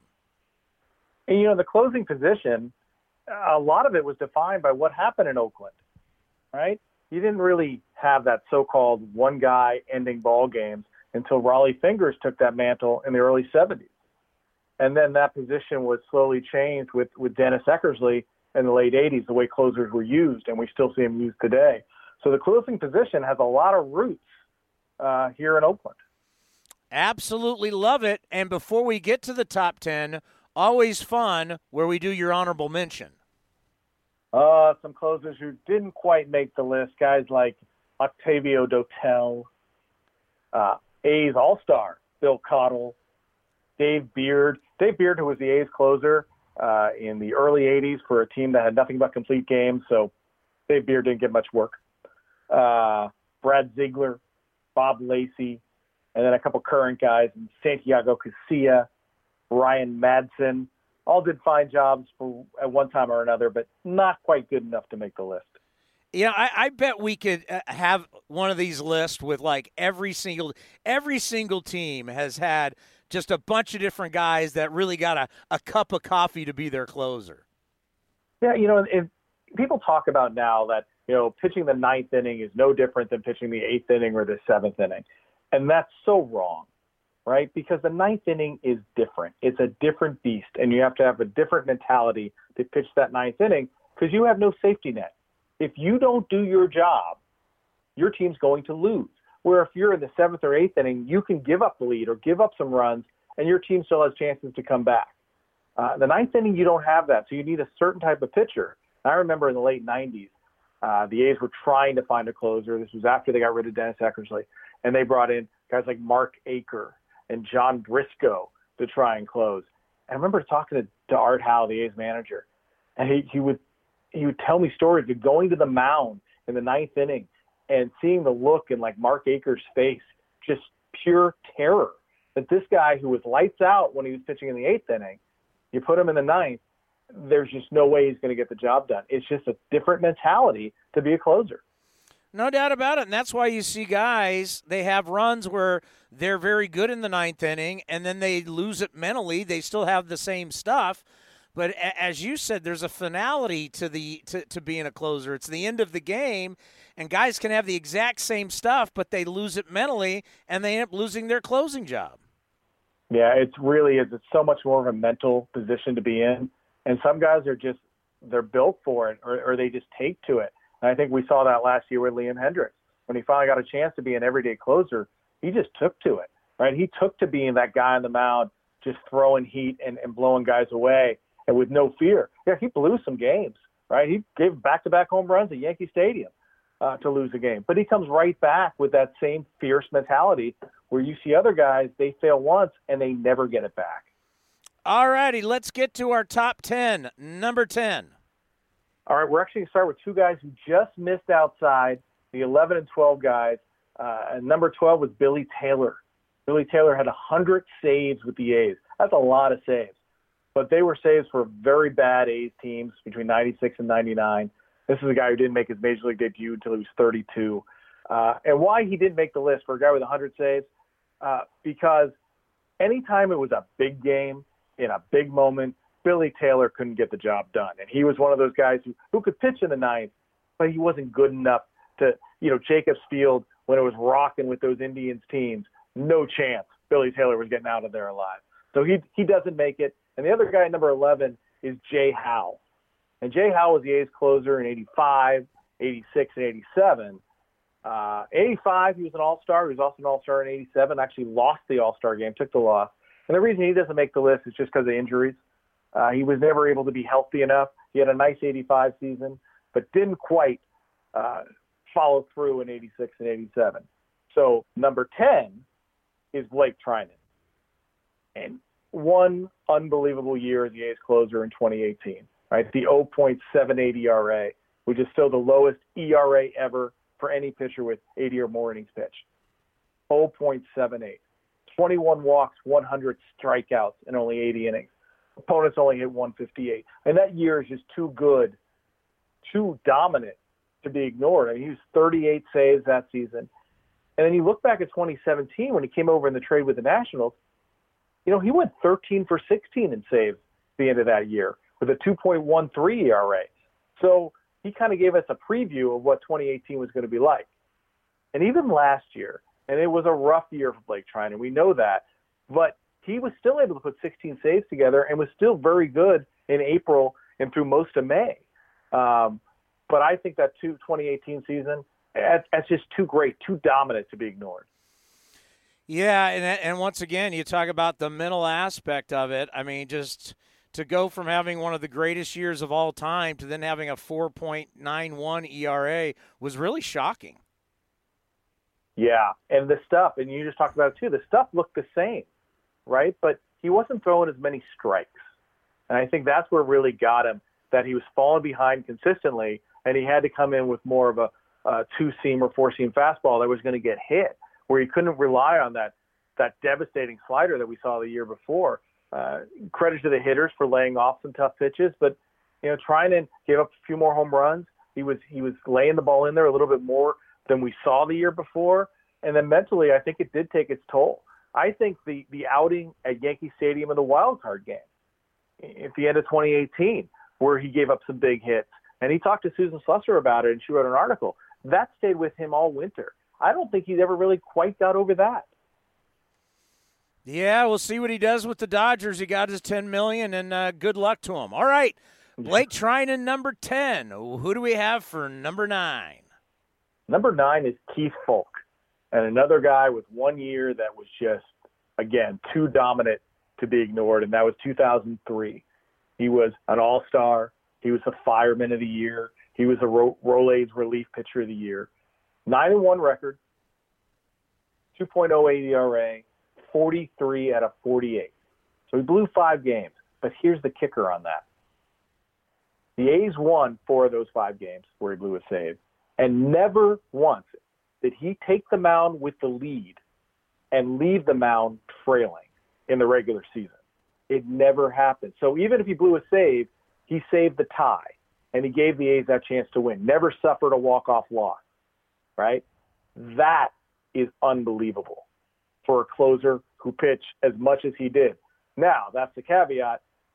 Game 4 of the ALDS at Fenway Park against the Red Sox, the only time he took the mound with the lead and left trailing when he gave up the 2-run double to David Ortiz.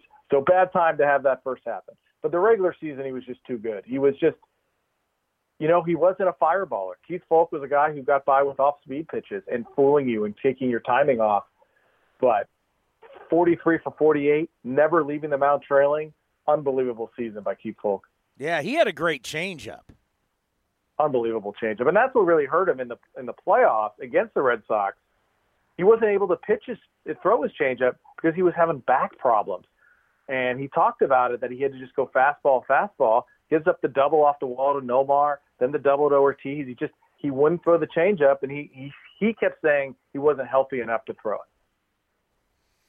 Yeah, just so many odd moments in A's playoff history, especially from 2000 on, that we have seen. All right, number 8. Number 8 was a guy who the A's traded away to get Keith Foulke, and that was Billy Koch. And Billy Koch in 2002 was the man for that A's team. He was acquired before the 2002 season for Eric Hinske and Justin Miller. Pretty good closer for the Blue Jays. In 2002, he takes it to another level because he wasn't just a one-inning closer, and he wasn't just a one-day closer, I need a break. This guy pitched in 84 games. He threw over 93 innings. At one point during the season, he had saves in 5 straight games. Also, saves on 4 straight days, which is unheard of. I mean, Art Howe was saying, I can't pitch him today. He's pitched 4 days in a row already. Nope. Close game. He's getting Billy Koch in there. And everybody remembers the 20-game win streak the A's had in 2002. What they tend to forget is in the summer, they had a streak where they won 16 out of 17 games. Unbelievable streak, 16-1. And Billy Koch is out there, and I believe he saved 11 of those games. And he was a guy at the end of the game who just closed it out. He was also the Rolaids Relief Man Award winner, the Sporting News Fireman of the Year. I think everybody remembers the game at Fenway Park where Terrence Long goes over the wall to rob Manny Ramirez. And there's Billy Koch running halfway out the center field to give Terrence Long a hug. He was so into it. He was beloved by his teammates. He was usually one of the first guys at the ballpark. Billy Koch, unbelievable in 2002, and that's why he checks in at number 8. Oh, this year is just, my God, 44 saves, 11-4 was his record. The fact that he threw in 84 games is crazy. As a closer, 84 games. And he just wanted the ball. He never refused it. And I believe there was one game during the season where Art Howe told Billy Koch not to come to the ballpark. Literally, don't come. Because if you're there, I'm going to see you. You're going to want to pitch, and I'm going to want to put you in. Because that's what he was like. Yeah, he got MVP votes that year. Yeah, he was such a force on that A's team. During the streak, yeah, he blew the save in game number 20. He gives up a hit to Luis Alicea, who's an A's killer. When we do top 10 A's killers, Luis Alicea is going to be on that list. But just a tremendous season by Billy Koch. All right, number 7. Number 7 is Sean Doolittle. Just an amazing story. I don't think it gets enough credit when we think back at it. He was a first-round pick of the A's as a first baseman in 2007. And in 2008, his one full minor league season as a first baseman, he hit 286, 22 bombs, drove in 91. He was going to be the guy to replace Derek Barton as the A's first baseman. That's how good a hitter he was. He was no joke, right? But then the knee injuries, he's not able to swing the bat anymore, reinvents himself as a pitcher, a fireballing pitcher. In 2012, he's in the minors, 25 innings, only 8 hits, 7 walks, 48 strikeouts. It couldn't be ignored. So the A's bring him up in June. Major League debut. He strikes out 3 of the 4 Texas Rangers he faces. Just a force in the A's bullpen. Not always the everyday closer at this point, but in 2014, he takes over as the closer. Goes 22 for 26, 8 walks, 89 strikeouts. 8 walks, 89 strikeouts for a guy who's been only pitching now for really 3+ seasons. He's an all-star that year. Sean Doolittle. Plus, he's got the right field bleachers going crazy. Fans love him. 2015, there's some injuries starting to pop up, so he shares the closer role with Tyler Clippard. And then 2016 and 17, he shares it with Ryan Madsen. But in the end, Sean Doolittle, it's just an amazing story. And now he's a World Series champion to cap it all off. And one hell of a guy. He really, really is a superhuman being. And that's exactly right. The things that he does off the field, the things he's doing with reading, going around every city, going to local bookstores and tweeting about it and getting people involved. Him and his wife, the stuff they do off the field, is so noteworthy. And it's a guy I continue to root for. I hope other A's fans do too. He was so beloved as an A's pitcher, and there's no reason to stop. Watching him win the World Series and be a part of that, it's really special. Yeah, that was, and also Kurt Suzuki, to see him get the ring, because, at one point, we weren't sure how long Kurt was going to keep playing, but, you get to know these guys, and you get to know the ones who are really good people, and to see those two guys get a ring was really cool. Yeah, Suzuki's had an unbelievable career, too. A guy who came up in 2007, right? 14 years in the big leagues, and a couple times it looked like his career was over, and now he's starting for a World Series champion. That's a heck of a story. All righty, number 6, all-time closers for Oakland A's. Number 6 is now the pitching coach for the San Francisco Giants, and that's Andrew Bailey. And I think people kind of forget about Andrew Bailey and forget about how good he was with the A's, right? Because, again, not great A's teams in the late aughts, as I guess we're calling them. In 2009, he's the Rookie of the Year, a 1.84 ERA, an All-Star, saves 26 of 30 games. 2010, he's an All-Star again, 1.47 ERA, 25 of 28. In 2011, again, in an injury-filled year, he's still 24 for 26.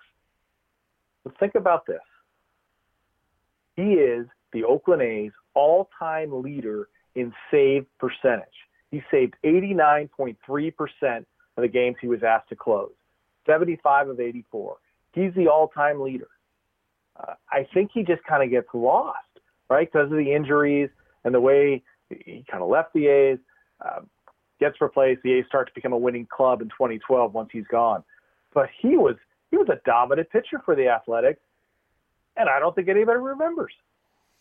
Yeah, that'd be a good trivia question because immediately you're going to think Eck, you're going to think Raleigh, you're thinking Hall of Famers. You're not thinking Andrew Bailey. No, not at all. He was efficient. He didn't throw all that hard, but he had a nice little cut to his ball that made it hard to hit. It's tough when closers on bad teams get overlooked a lot because really what pressure's on you. That's what a lot of fans think, but there's a lot of pressure because it's one of your few chances to get a win. So you need to close it out to get that ball club to win. And he was as good. Well, obviously he was better than anybody as far as percentage goes at closing out games. Pretty incredible. And now an opportunity. I mean, that's one thing. They talked about his pitching mind down there in Anaheim. We're going to get to see it up here. Yeah, the Giants, I think, got a good one there in Andrew Bailey. He was always a student of the game. He was always learning. He was always talking to people. A really good communicator just as a player, as we knew him. The way he respected everybody around him. He never big leagued anybody. He was always thankful for his position. I think the Giants they're going to get a good payoff getting Andrew Bailey as their pitching coach. All righty, number 5. Number 5 is a guy I just loved, and that was Grant Balfour. And he made our all-decade list. He was the only bullpen pitcher to make our all-decade list. And I just think what he did, taking over as the A's closer in August of 2012, finishing that year out, going 17 for 17, only 6 walks, 27 Ks as he closed out that season. And think about this. Closing out the 2012 season, the A's make the unbelievable comeback. They win the AL West. Grant Balfour retired the final 26 batters he faced in the regular season. That's almost a perfect game for a reliever. 26 straight batters to end the year. Dominant. Comes back in 2013. He's an all-star. He only blows 3 saves. He's 38 for 41. And over those 2 years, he sets the A's record with 44 consecutive saves. Beating Eck, 44 straight saves. And again, he looked like a closer should look. He's on the mound. You can almost see the smoke coming out of his ears, right field bleachers going crazy, the hair going. He was scary out there. And once he took over as closer, changed everything with that A's team. And he wanted the job. He came over in 2011, and he was basically a setup guy. Never really happy about it, right? Brian Fuentes is closing. And even in 2012, as you watch Ryan Cook kind of struggle at times, he always wanted the gig. And once he got it, he took it, he ran with it, and he was as dominant over that year and a half as any closer, really, that the A's had seen for that long of a time since Dennis Eckersley. Yeah, he was a fun one. That's one. There's certain guys that you love interviewing, and you never know what they're going to say, and that was Grant Balfour. He was fun to cover. Yeah, the Aussie in him. Yeah. Never knew what he was going to say is true. He looked like he's always ready for a good time, but all business and meanness when he took the mound. Number 4. Number 4 is Jason Isringhausen. And Jason was acquired from the Mets the end of at the trading deadline, July 31st, 99, for Billy Taylor. And now Isringhausen, he was going to be a starting pitcher, right? He was one of those Mets starters everyone's talking about with Paul Wilson, Grant Pulsipher. It was Bill Pulsipher. It was the next greatness of Mets pitching. and it didn't work out because of injuries. But the A's got him, and they saw something in him as a closer. And they saw him as a closer at the end of 99, and he goes 8 for 8. And when he got his closer card, to me, was at Yankee Stadium, the end of August. He comes in to protect a 1-run lead in the bottom of the 11th. And now he's got the bases loaded. He's bouncing balls. And you can see he had that wild-eyed look. He had that Mark Aker look that he was so scared that you didn't know what was going to happen on the mound. And Mike McFarland was the A's catcher. And Mike McFarland goes out to the mound. You know, he had seen it all. He was a Crash Davis type personality. Nothing fazed him. And he kind of goes out there and he's just like, whoa, Izzy, whoa. Just relax. Watch my fingers. Throw me the heater. We're going to get out of this. Goes back behind the plate. Isringhauser strikes out Posada. Then he gets Luis Sojo, a possible A's killer on the list, to ground out. Gets out of it. And it's like from that moment on, Jason Isringhausen was a closer. In 2000, he was 33 out of 40. He was an all-star. 2001, 34 out of 43. He had presence on the mound. In the postseason for the A's, he was 3 for 3 in save opportunities. He just took it again and ran with it. He found that comfort zone that I don't have to throw 7-8 innings, 100 pitches. I only have to go out there for 3 batters, throw as hard as I can, and go get them. He had the big breaking ball. You know, Frank Catalanato struck out to end the 2000 season with the A's clinching the AL West on a big breaking ball. But it was a heater that got him by. And he was a joy to watch a guy who had struggled so hard with his health to really be healthy and just dominate in this new position as closer. Number 3.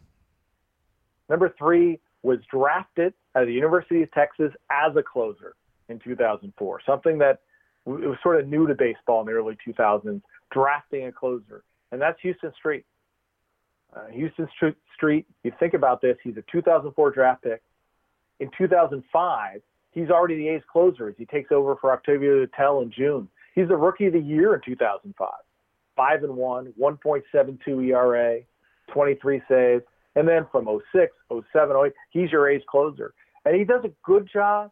I don't think he was ever as good as he was when he was in 2005, but he was consistent. You know, even in 2006, an AL West Division title year, he was the guy who closed those games out and allowed the A's to pile up the victories. You know, once Bob Guerin took over as manager, that was where kind of the end of the road came with Houston Street, because they did not see eye to eye on a lot of things. And Houston let it be known that he didn't see eye to eye with Bob Guerin. That sort of facilitated the trade to Colorado. But for those years, Houston Street, he was as good as they got. And again, drafted as a closer. It was something, a new thing you hadn't seen in baseball. Yeah, because it was always failed starter, now a closer. You know, this is a guy that he had a great career with the Longhorns. He did, and he was fantastic. And he had a really good major league career after leaving the A's, the Rockies, and the Angels. I don't think he ever got to be quite as consistent, you know, as I think he wanted to be. There were still times he struggled because he wasn't a hard thrower. He definitely relied on location and movement, and sometimes that left him. But overall, Houston Street, and now I guess he's got his hands in a lot of different things after baseball. Always been an inquisitive guy and interesting guy. And just I think the A's were lucky to have him when they did. All right, this is a tough call. Number 2 Hall of Famers. Who's number 2? Oh, I've gone back and forth over this, right? Because you got 2 guys, 2 Hall of Famers who redefine the closing position. And so what sets one apart from the other? And for me, it had to be postseason. And because of that, coming in at number 2 is Dennis Eckersley. Eck, who came over in 87, you talk about, you know, a failed starter. At that point, that's kind of what Eck was. He had some struggles with the Cubs. He wasn't the same pitcher. We know about his alcoholism. But by the time he got to the A's, he's clean. He wants to be a starter. But Tony La Russa, he had enough starters at that point, so he puts him in the bullpen. And these are some little outings that showed you what was to come. In June of that year, he relieved Moose Haas in a game to start the 4th inning. and he pitches 6 perfect innings to close out that ball game against the Indians. Then his next outing, he throws 5 shutout innings in relief. And I think in Dave Duncan and Tony La Russa's head, they're seeing this going, this arm coming out of the bullpen is going to be so hard to hit. Because, again, you're not telling Eck, we need 7 innings, 8 innings out of you. We need you just to get the next guy out. And so Jay Howell gets hurt. They put Eck in as the closer, and you start to, the seeds were planted for what we're going to see in 88. In 88, 45 of 53. He walked only 11 batters, 70 strikeouts. In 89, he misses 2 months of the season, but still saves 33 games with an ERA of 1.56, 3 walks, 55 strikeouts. 1990, which is probably his most dominant year. He wins the AL Cy Young and the AL MVP in 92, but he was even more dominant in 1990. 48 for 50. He only blew 2 saves all year, 0.61 ERA, 4 walks. The entire season, 4 walks, 73 strikeouts. And then his MVP year, Cy Young year, 92, 51 saves, only 11 walks, 93 Ks. I mean, it's at his accuracy. He had 40 straight saves. This guy, he redefined the closer role. The A's, for a while, they were still kind of bringing him in the 8th inning in 1988. But as the season went along, they said, you know what? We need him just to start the 9th. Clean inning, nobody on base, 3 batters. And he was as good as it gets. So why isn't he number 1? And I hate to bring it up, but postseason failures, right? I mean, we know about Kirk Gibson. We also know about the Robbie Alomar in 92 giving up the home run. And that game as a whole, we can do a whole show on that game because that was ridiculous. A's blowing a 4-run lead in the 8th inning. But also 1990, Game 2, giving up the single to Joe Oliver to lose that game. That's the only thing that really sets Dennis Eckersley apart from number 1 was those few failures in the postseason, but they definitely stick out. No doubt about it. And, you know, when you have the history that Raleigh had in the postseason, especially for the A's, I mean, he's greatness. It is, and that's why Raleigh Fingers is my number 1 closer. Again, a failed starter. I mean, he started and relieved in 69 and 71. But in 72, he starts working out of relief almost full-time. He had over 100 innings in relief. 72, 73, 74, 75. 5 straight years of over 100 innings in relief. This is not a 1-inning closer. This was a guy who would come in at any time in the game, anytime there was trouble, to put out the fire and then finish the game. He's a 4-time All-Star. And you look at his numbers, and he didn't have the ERA or the walk strikeouts that Eck did, but he had the efficiency. And then the postseason, 27 postseason games with the A's. He was 8 for 11 in saves. So he did blow 3 games, but again, none of them in walk-off fashion. And the A's won all 3 games that he took the blown save. And a couple of those blown saves were coming in with a guy on third with 1 out in a 1-run game, and he gets up a sac fly. So, you know, it wasn't really a typical blown save. It was a tough situation, but he preserved the tie, and the A's go on to win. And he also had games in the postseason where he's throwing multiple innings, 3 innings in the ALCS against the Tigers in Game 1, 3 1/3 in Game 1 of the 73 World Series, 3 1/3 in Game 7 of the 73 World Series. Game 7, last game of the year. He should be tired. He's throwing 3 1/3. And then, of course, Game 1 of the 74 World Series. How about 4 1/3 innings in relief of Ken Holtzman? 4 1/3. And this is unheard of nowadays. But for Raleigh Fingers, that was the job. And as a starter, he would always get nervous. He'd get sick to his stomach. But now, as a reliever, came in, a wicked slider. He had that presence on the mound. Raleigh Fingers, that's why he gets to be number 1. I had him on the program, and I had to ask him because I read it in one of these A's books. I can't remember which one. But when he was in Kansas City with the A's, in a spring training game, he threw a complete game. I'm like, is that real? He goes, yeah. He goes, back in those days. Can you imagine a spring training game, a guy throwing a complete game? No, I don't even imagine a guy throwing 3 innings in a spring training game anymore. All righty, let's go over that top 10 one more time. Number 10, Blake Trinan. Number 9, Keith Folk. Number 8, Billy Koch. Number 7, Sean Doolittle. Number 6, Andrew Bailey. Number 5, Grant Balfour. Number 4, Jason Isringhausen. Number 3, Houston Street. Number 2, Dennis Eckersley. And the number 1 closer in Oakland A's history, Raleigh Fingers.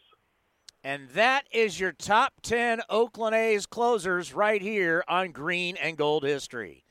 Great stuff, Feldy. We appreciate it. We'll talk soon. All right. Thanks, Townie. Have a good day. Awesome stuff. Top 10. How'd you like that, Commander Cody? To break away from the Astros for a moment. You and I are both looking at each other. We're really curious as to who's going to be 2-1, and we both agree. We thought it was going to be. I thought for sure Eck was going to be number 1, but he went with Raleigh, and he cited the postseason troubles that Eck had, and I knew he was going to go to Kirk Gibson first. But I remember the Reds too. They got swept by the Reds. Yeah, that was a tough blow. Mario Lopez. I have not heard this. I just saw it on Twitter. Obviously, Mario. What's the show he's on? No, I know he was on Saved by the Bell. But he's on what's he on now? Let me look. E or whatever it is. Love Saved by the Bell, by the way. One of my favorite shows of all time. Watching it on USA Network constantly when I was in college. I think swear to God, I've seen every episode. He is on Extra. Extra, yeah. I knew it was something with an E. So, did you listen to what he had to? He has a rant. Is it good? It is. He says something that's probably not. It's not NSFW, like meaning it's okay to put on the air, but I bleeped it anyway for effect. Okay. So we can play it. I have it right. So Mario Lopez went on a rant about the Houston Astros, the star of Extra. Well, I'm gonna tell you what's really on my mind. I'm really fired up today because all my Dodgers fans out there know what I'm talking about. Houston Astros just got pinched officially. Those cheating rat use technology to steal signs. You can steal signs, Tony. I know it's part of baseball, not using technology. Come on. They are suspending the GM and the manager for a year, fining them $5 million, but that's too late. Oh, and draft picks for 2 years, but that's too late. Take away the ring. They need to take away the ring. Give it to the Dodgers, right? Yes. That's what I'm talking about. There's a lot of people who are angry.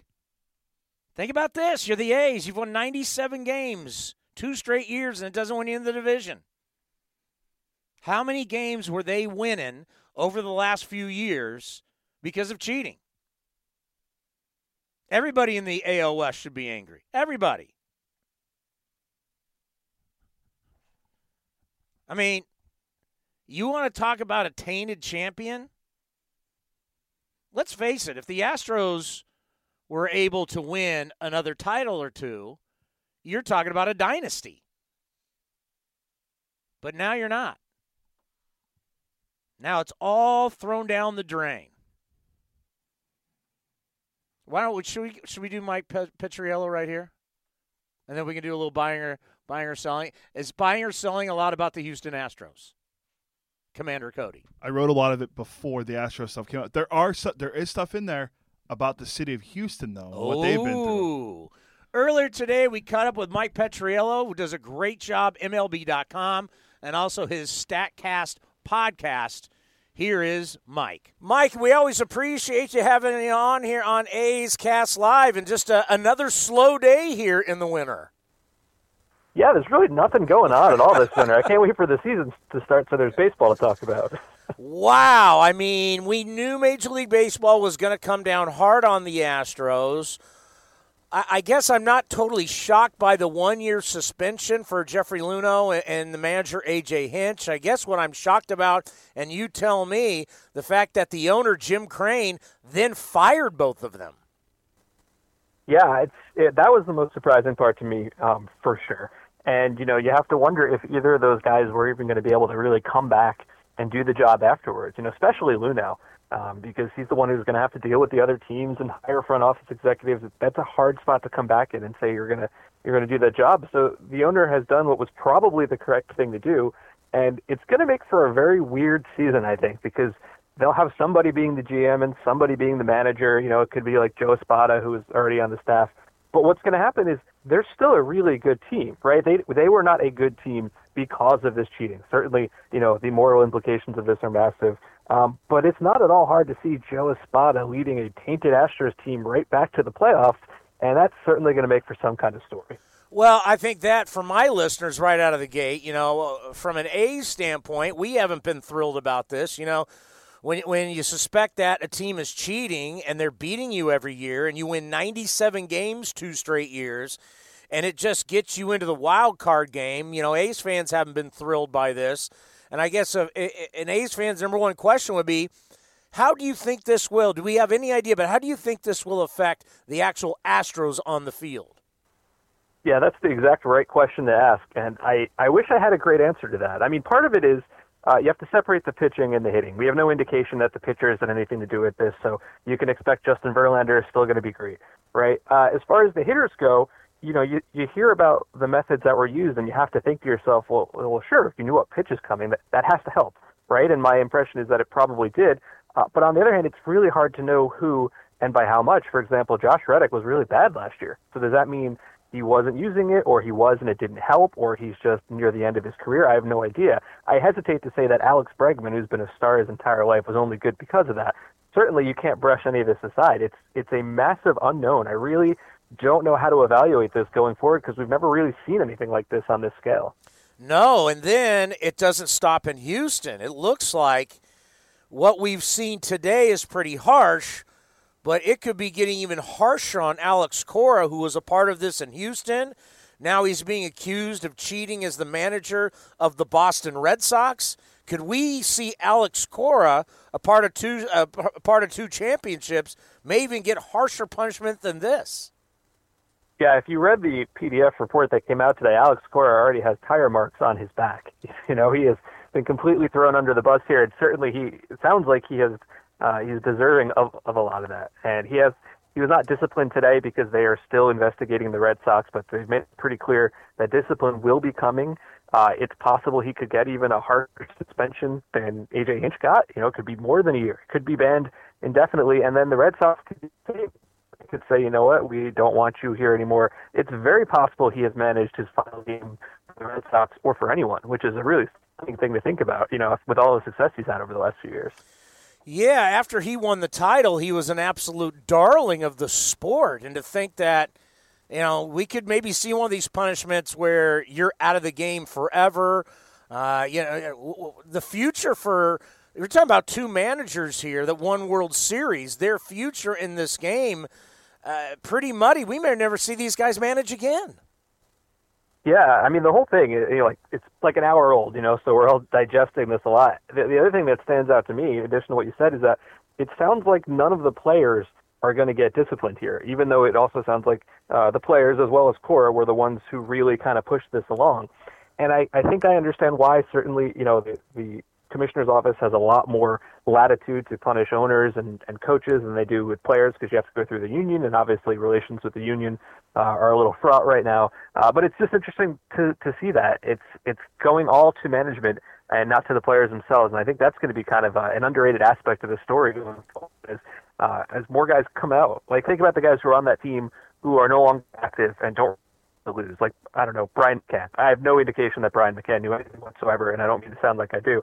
But he is a guy who is on that team and has always been, you know, a play the game the right way kind of guy. I'd love to hear some of these other guys get asked now that this is all out in the open. Yeah, I was kind of shocked if there's certain players that were definitely helping with this. And another guy that is a part of this is Carlos Beltran, who's now the manager of the New York Mets. He was a player at the time. Do you think players should be more held accountable? Because they were obviously the ones implementing this.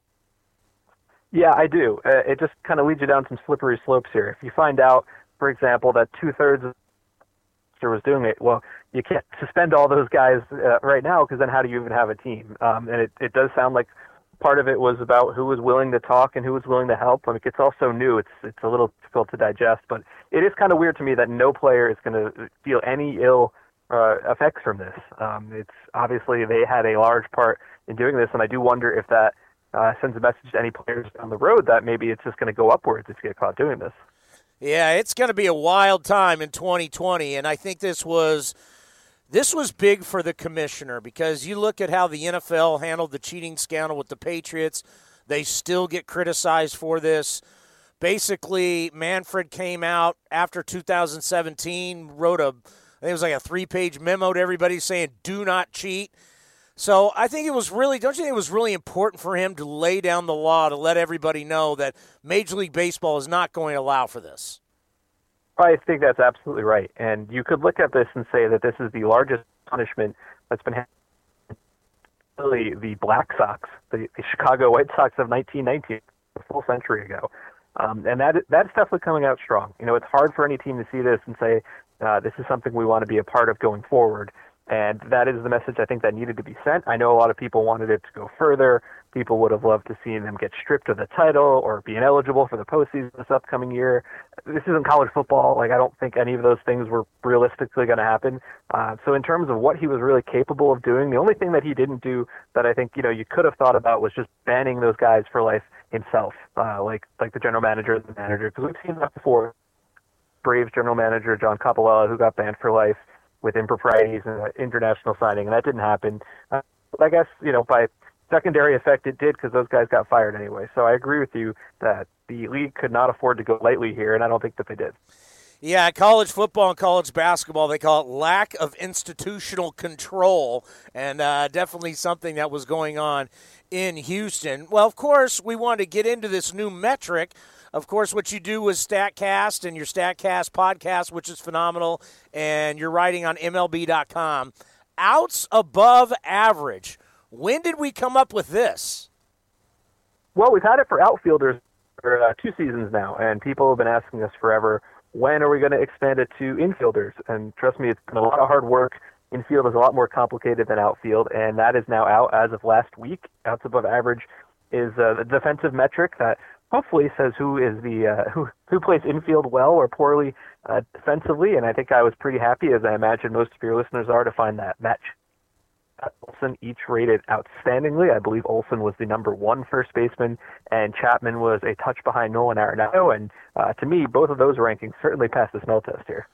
Yeah, we are so fortunate to have these two guys, and for me this season, you know, because he broke his hamate bone in Japan last year, he missed a lot of games. This is the year, I think, Matt Olson in 2020. The A's are going to be a good team. I think they're going to be a playoff team. And now with this stuff going on with the Astros, maybe they can overtake the Astros.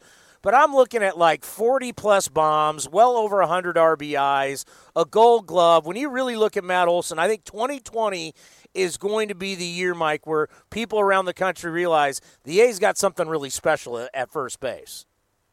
Yeah, I can tell you this. Every year for the last 5 or 6 years about this time, I go over to MLB Network and I participate in the Top 10 Right Now series. I rank my top 10 players for the upcoming season at every position. And we just filmed all of ours the other day. They'll be coming out each weekend for the next month. And at first base, I had Matt Olson number 2, and I actually considered having him at number 1. I ended up going with Freddie Freeman just because of a little longer track record there. But I agree with you totally. You know, there's been a lot of good first basemen over the years, but I look at Olson, and the only reason that, like I said, I had Freeman was because of the track record, but I think Olson's a better defender. I think he hits the ball harder, and he is like 4 or 5 years younger than Freeman is. So it would not be surprising at all to see him being the best first baseman in baseball at the end of the year. Where did you have Simeon and Chapman? I had Chapman, I think, 4th. I don't have the list in front of me, but I believe I had some combination of Bregman, Rendon, and Arenado ahead of him. And Simeon was, I want to say, 7th, and that speaks a lot to the depth of shortstop because you have Lindor and you have Bogarts and you have all these guys. So you could safely say I had 3 A's in the top 10 in the infield, and I'm pretty sure I also had both Mark Hanna and Ramon Laureano in my outfielders as well. Yeah, this is a really good time for A's baseball. They have a young core that, as of right now, is cheap, which is good for the Athletics. But I'm not going to be shocked what this team does in 2020. I mean, we still got a ways to go here before spring training. But what are your expectations for the A's this year? The top or one of the top wild card contending teams. I mean, it certainly helps that the Red Sox don't really seem to be interested in doing anything, so that takes out one of the big guns there. And obviously, as we talked about, Lord knows what's going to happen with the Astros. I remember like 2 years ago, and if I can set aside all the bad takes I've had, one of my takes I'm proud of was like 2 years ago after the A's had been in the last place for 3 straight years. I was kind of good about them, and I said, this is going to be a really good team. You should pay attention. And they have been for the last 2 seasons. And when I look ahead to this upcoming season, not only is it Chapman and Olsen and all the bats that we've liked, but if they can get Jesus Luzardo and A.J. Puck to be healthy, those 2 guys have all the talent in the entire world. And, you could see them up in a rotation with Flyers and Manaea, and there's a lot there to like if they can hold that together. I'm really excited to see those guys. I know that they're not going to throw 200 innings apiece, coming off injury and all that. They're guys that not enough teams have, and that really puts the A's kind of in a catbird seat here. Let's end on this. And one more thing about the Astros. So during this investigation, the Astro people, employees, have come out and said, hey, listen, we're not the only team doing this. And they've mentioned that there's almost a third of the game has been doing this. If you're Major League Baseball, what do you do about that? Yeah, that's a really difficult question. I think part of it is they're hoping to make an example out of it, and I think part of it is, you start investigations when you've got something credible to go on. So a ton of credit here is due to Evan Drellich and Ken Rosenthal from The Athletic, because it really spurred all this on the Astros, and then also that's what spurred on the Red Sox. I would be surprised if the other 28 teams in baseball all had completely clean hands here. But I don't know how you can launch investigations unless you have something. If there's a couple of really big ticket suspensions here for Houston and the Red Sox, and if anything else credible comes along, the point will have been made. But you're right. This is not a good look for baseball, and we are all better off if this can get expunged from the game. And I'm hopeful that these suspensions will help do that. Mike, you're the best. Thanks so much. We appreciate it. Obviously, a very interesting day in baseball history, and we'll talk to you soon as we get close to spring training. Thanks, Chris. You take care. Wild, wild day in Major League Baseball. Can't say it enough. Today's the national championship game. I mean, it's Clemson and LSU is a heavyweight fight. And that's bumped. I'm back on ESPN.com. It's the third thing down as Clemson's trying to win another national title. But the main story, and everywhere you go, it's the Astros. You fired your general manager and your manager who have won you a World Series. This is stuff that doesn't happen very often. And it's a shot across the bow to everybody in baseball. If the Astros are right, there's way too many people who've been cheating. And that's why Rob Manfred had to come down hard, because what was it, in 2018 is when he put the memo out? It was like a 3-page memo saying, do not cheat. And if you've been cheating, don't do it anymore. And if that's the case, then you've got anywhere between, like, if Astros employees are correct, you've got anywhere between 6 to 8 teams that have been doing stuff they shouldn't be doing. Their employees were like, hey, we're not the only ones doing this. If that's the case, as Mike just said, it's not a good thing. Now, watching these guys lose their jobs will probably change a lot of people, but I mean, think of the Red Sox too. After the Apple Watch issue, there's a quote from Rob Manfred out there that said the Boston Red Sox have promised that they will never do something like this again. And then Alex Cora gets hired as a manager, and they're right back out doing it. I mean, if you looked at A.J. Hinch And A.J., I don't believe has spoken yet. But A.J. Hinch definitely looked like he tried to separate himself. I'm not giving him – he tried to separate himself at times from this sign stealing, where we hear from the investigation that he shattered monitors multiple times. But no matter what, he knew what was going on, and that's why he got banned. But if A.J., let's just say, wasn't 100% in, and you gave him a year, what are you going to give Alex Cora, who is the mastermind of this? He's the guy that set it up in Houston and then set it up in Boston. Well, actually, you mentioned Hinch. Bob Nightingale has a tweet. He released a statement. This is from A.J. Hinch. I appreciate Commissioner Manfred's unwavering commitment to upholding the best interests of baseball.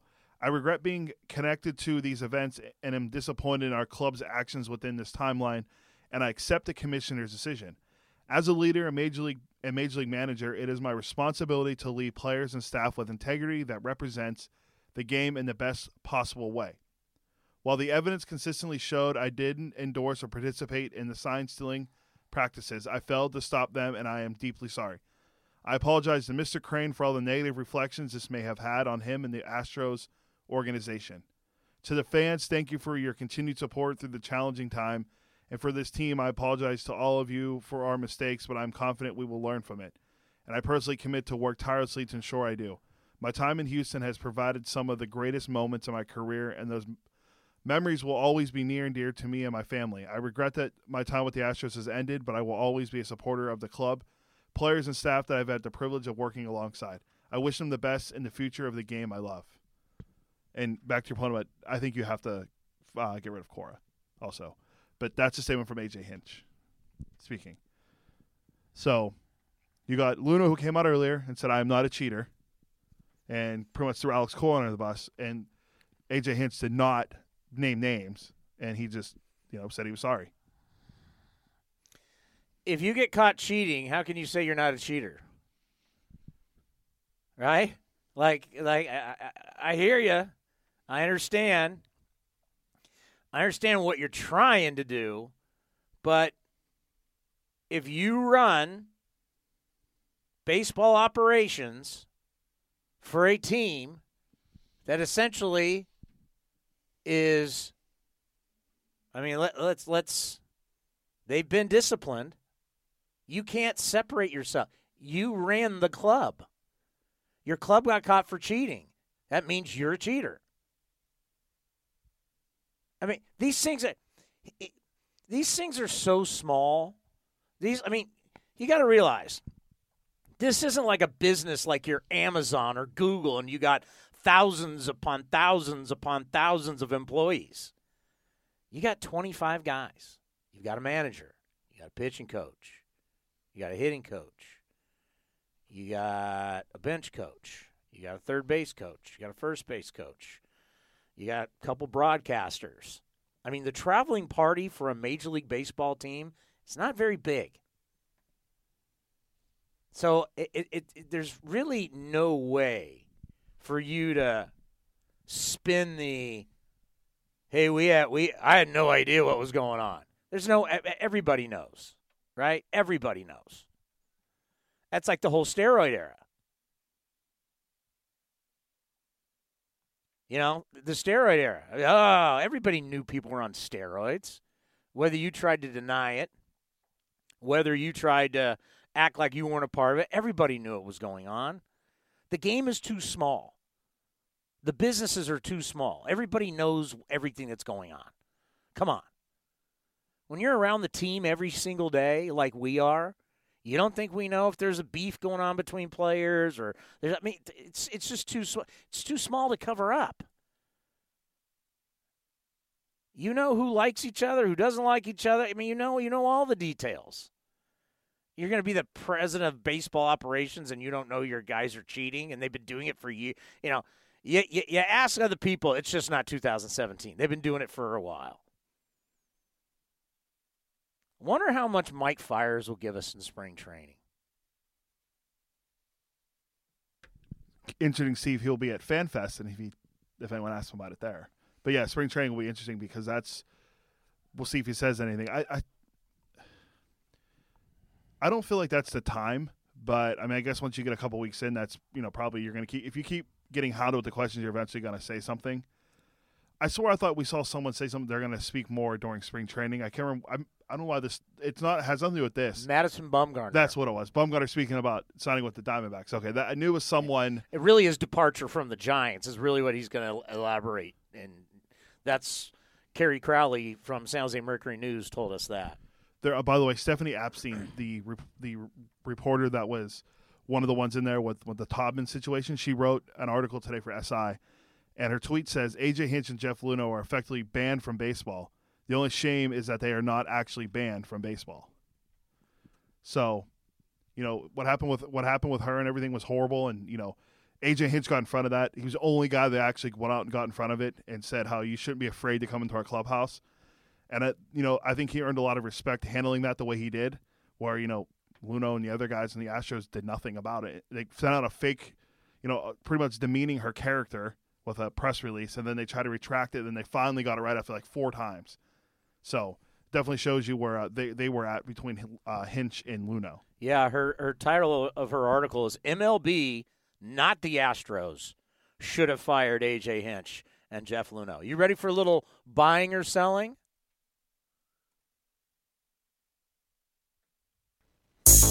It's time for Buying or Selling. Sell. Right now with Chris Townsend on A's Cast Live. All right, what do you got? Well, it's going to be a very interesting time in Houston going forward. I'm going to start with this one. Apparently someone threw out Dusty Baker's name on MLB Network as a guy that could maybe take over for the Astros. But I got another one for you. And this guy is a friend of the program. Houston's going through a tough time lately. And we'll get to the Texans in a little bit. They just lost their manager and GM. Well, there's a guy who's available, and he was drafted by the Houston Astros. Friend of the program, Bruce Bochy's available. Yeah, he's won 3 World Series titles. He knows what he knows what he's doing. He's going to run the block a time or two. And Bochy said he was going to take the season off, but buying or selling, Bruce Bochy will be the next manager of the Houston Astros. I would love to see that. We need to check the schedule and see if the Astros come to town to play the Giants. I would love to see that. Would you like to see him manage them more than the Padres? Or better, the Dodgers if they move on for Dave Roberts. Oh, God, that would be just delicious. That would be so awesome. The hot takes everywhere. The takes to be all over the place. Bochy in a Dodgers uniform battling the Giants would just be incredible. Well, as we talked to Matt Thomas, who works for the Astros, it may just be the best thing is just to wipe the slate clean and go with a whole new staff. Or you could be like, okay, bring in Bochy, say, hey, Boch, let's try this out. Because what you need is stability. Because right now, you have nothing but chaos. You need somebody who can come in and put out the fire and get back to baseball. So, yeah, I'd kick the tires on someone like Bochy, no question. The more I talk about it, and the more that we do this show, the more I really think they should, instead of like a spot of the bench coach. I mean, Dusty's a good guy to look at too. He has experience. But I'd probably clear the deck. I'd try and want to get away from this. And just have all in it, because what happens is if you bring in all new people for your staff, they're not going to be asked questions about the cheating because they weren't there. Yeah, well, that's the nice thing about Espada. He wasn't there for it. He was a Yankees bench coach he was a Yankees coach in 2017. Then he joined the Astros when Cora took the Red Sox job. Oh, you don't think they were doing it last year or the year? I don't know. I was only told it was 2017. I don't know. I gotta get. By the way, friend of the program, Trevor Bauer, sent out the video earlier. He also sent a tweet out to Lance McCullers Jr. saying, Happy New Year, bro. I was like, obviously, he's getting on about the Astros. And McCullers goes, Happy New Year, bro. I hope this year you find happiness. Clearly the most miserable soul on this app. God bless. So, Lance McCullers and Trevor Bauer don't like each other, huh? I mean, I guess not. We're going to have to monitor that situation this year. Hopefully the Reds and Astros play each other this year in Cincinnati, where McCullers will have to bat. The Natty. Well, there's already been some rumors that Astros could be getting in some altercations this year. Who was it, Julian, tweeting out how the players should be wearing football. If it was him, they should be wearing football equipment, football gear. Like if you've been lit up before by the Houston Astros, which they've lit up a lot of pitchers, and you're I'd start banging on trash cans if I'm the opposing team. I would troll these guys. Oh, it's gonna happen. It's definitely and then gonna happen. Maybe guys, some guys take some shots in the ribs. I'm the first trip into Oakland's gonna be interesting with Mike Fiers with the Astros, and I wonder how. There's nothing you can really do, but it's gonna be interesting to see just the media scrum and the media presence there for that situation when that happens. But Buster Olney continued his list of top 10 players at each position over the weekend, and he did right field. And you and I have talked about right field forever because we always debate on who's the best right fielder. Well, Mookie Betts came in as the top right fielder according to Buster Olney. Then Christian Yelich, who missed pretty much the last month of the year because he was hurt. Cody Bellinger was third. Aaron Judge was fourth. Ronald Acuna Jr. was fifth, and Bryce Harper was sixth. Now, Mookie Betts has the second highest WAR in baseball over the past few years, behind only that guy in Anaheim, Mike Trout. And he has doubled his defensive runs saved over the last 4 years. He's only one of the guys ahead of him in that category. Now, Bellinger and Yelich have each won the last 2 NL MVPs. Judge only played in 102 games, and Ronald Acuna Jr. almost went 40-40 in his second season in Major League Baseball. So buying or selling, Mookie Betts is the best right fielder in baseball. I gotta buy it. It's really tough for me with Bellinger because Bellinger plays center, he plays right, he plays some first base. He predominantly played right, though. That's where he hit 27 defensive runs saved. I know, but the last few years he's been all over the place. I'll buy Betts. Will you buy this? March 30th. March 30th. 5th game of the year. Houston Astros here in Oakland. Oh, I know. That starts like a big stretch for the team. I think the following weekend the Yankees and Red Sox are here. It's a big opening month for the A's. We start off with the Twins, but yeah, that's going to be a good series. So as I said, I want to see what it's like. The atmosphere is like at the Coliseum when the Astros are in town for the first time. Single game tickets go on sale on January 25th. That's the same day as FanFest. Go to athletics.com/tickets. That's athletics.com/tickets. Come see the Houston Astros. So it's not a good time in Houston right now. While the Astros are dealing with this mess, they have players heading to arbitration like George Springer. They need pitching help. Lance McCullers is arguing with Trevor Bauer on Twitter. They choked away the World Series after being up 3-2 and they were heading back home up 3-2 after coming back in that series against the Nationals. But the Houston Texans were supposed to be the hope of Houston, and they were up 24-0 yesterday, and you tweeted out, and I exposed you on Old Takes Exposed about how the Chiefs' playoff nightmares continue, or... It was true. They were down 14-0 at home. They were down 24-0, and then when I made that tweet, they were down 14-0. Well, the Chiefs went on this, they went on a 51-7 run to win the game 51-31, and what I call it an epic choke job. And the Astros saved Bill O'Brien from being destroyed in Houston media today for what happened. Yes. So buying or selling the Texans' choke job was bigger than the Astros. It's one of the worst losses in NFL history.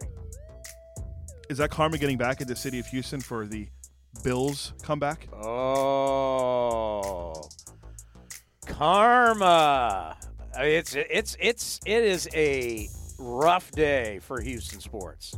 It's been a rough 24 hours. So I had this one on here for a while, and I'm glad I can finally get to it. So optimism is running high in Chicago, especially on, wait for it, the South Side. The White Sox... Southsiders? Yeah, that's two. The White Sox continue to dominate the offseason. They've signed Yasmani Grandal, which was like the first free agent signing of the period.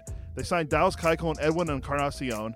They have been linked to Nicholas Castellanos, and they re-signed Luis Robert to a 6-year deal when he's never played a Major League Baseball game, and someone had him in their top 10 center fielders in baseball already. He's never played a Major League game.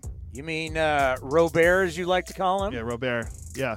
The experts love the White Sox, think they could finally win the AL Central for the first time since 2008. So buying or selling Chicago White Sox will win the AL Central. No. Selling. Still a Twins division, I think. Yeah. So this offseason, we've seen three teams not spend money: the Pirates, the Rockies, and for some reason I forgot to write down the other one. The Red Sox, I believe, were the other one. No, Dodgers. No, I don't remember. It was Pirates or Rockies. Dodgers signed Trinan. They got Trinan. They got Jimmy Nelson. There's another team it slipped my mind.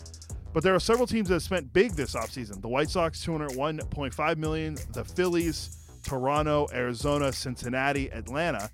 In the NFL, normally the team that spends the most money doesn't immediately win the next season. So buying or selling only one of the biggest spenders this offseason will make the playoffs. Well, I think the Yankees are going to make the playoffs. Who'd you have? I was looking at the teams like I had the White Sox, Phillies, Toronto, Arizona, Cincy, and Atlanta. Now, Atlanta already won the division, so they're not. But I'm talking about the other ones that didn't make the playoffs.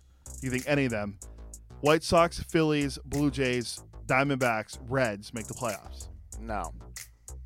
The only one I could see maybe would be the Reds because everyone keeps saying how the Reds that's their year to take the NL Central down. But we'll see. National title games tonight. Glad we can finally get to it. So a lot of stuff's going on that kind of overshadowed that, and you never think about it. And I'm not talking about The Bachelor being on tonight either. That's going to be a big event too. What? Yeah, a lot of people watch. If you look at Twitter on Monday nights, people love The Bachelor for some reason. The College Football Playoff National Championship is tonight. Clemson and LSU are both 14-0 this year. LSU is the reigning Heisman Trophy winner and potential top pick in the draft, and Joe Burrow, former Ohio State quarterback. Clemson has a potential top pick in next year's draft, and Trevor Lawrence. Both coaches, Dabo Swinney and Coach O, are great stories. Clemson's looking to win their 30th game in a row and their third national title in 4 years. LSU hasn't won a national title since 2007. So buying or selling, Clemson will win their third national title in 4 years. I'm buying. Dabo. In Dabo we trust. All right, last one. So the Giants DFA'd Zach Cozart, the big trade they made this year, and taking all that money, but they got a first-round draft pick out of it. But the biggest news came down in our neck of the woods with the Giants, and that was the San Jose Giants naming Pat Burrell as their new hitting coach. Pat the Bat? Pat the Bat is a San Jose native and hit 292 career home runs. He also went to Bellarmine Prep, correct? That is correct. He was essential to that 2010 Giants team that won the World Series that didn't have any power, but he provided the power. So buying or selling, Pat Burrell will make the San Jose Giants, Pat Burrell will make the Giants into a power-hitting franchise. I'm selling. Pat the Bat. Really? He's going to be a hitting coach for the San Jose? That's cool. Yeah, I saw that on Twitter, and I was like, that's someone that can work that. He's a San Jose guy, and we'll talk about San Jose guys on I don't know if he's going to like riding those buses, though. Yeah, that's probably, Or maybe he doesn't. He made a lot of money, so maybe Pat. Maybe he just maybe flies anyway. Yeah, or he drives his own luxury automobile instead of riding on the bus. Also, speaking of San Jose, there was a report out there earlier that the Sharks are looking to be sellers at the deadline, but want to keep the core intact. Sharks, I was at the game Saturday. Joe Pavelski returned to the tank. Great moment there. Sharks won again. They're hot. They've won 2 in a row. Could be sniffing the playoffs. I think they're still 6 or 8 points out of the wild card spot. When's the last time the Sharks were sellers? Oh boy, I mean they've been pretty good in the last 20 years. I know. They had a down year a couple years ago, Todd McClellan, and they make the playoffs. But then every year after that with the board, they made it. So we'll see. But that's all I got.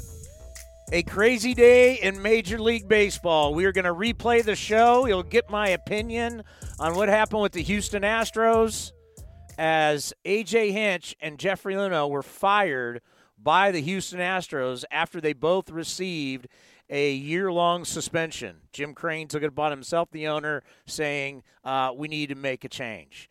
Don't forget, you can get your suites. Go look at the suite packages, athletics.com/suites. And single game tickets go on sale January 25th, and that's athletics.com/tickets. We'll see you all back here on A's Cast Live on Wednesday. Enjoy the national championship game. This has been a presentation of the Oakland Athletics.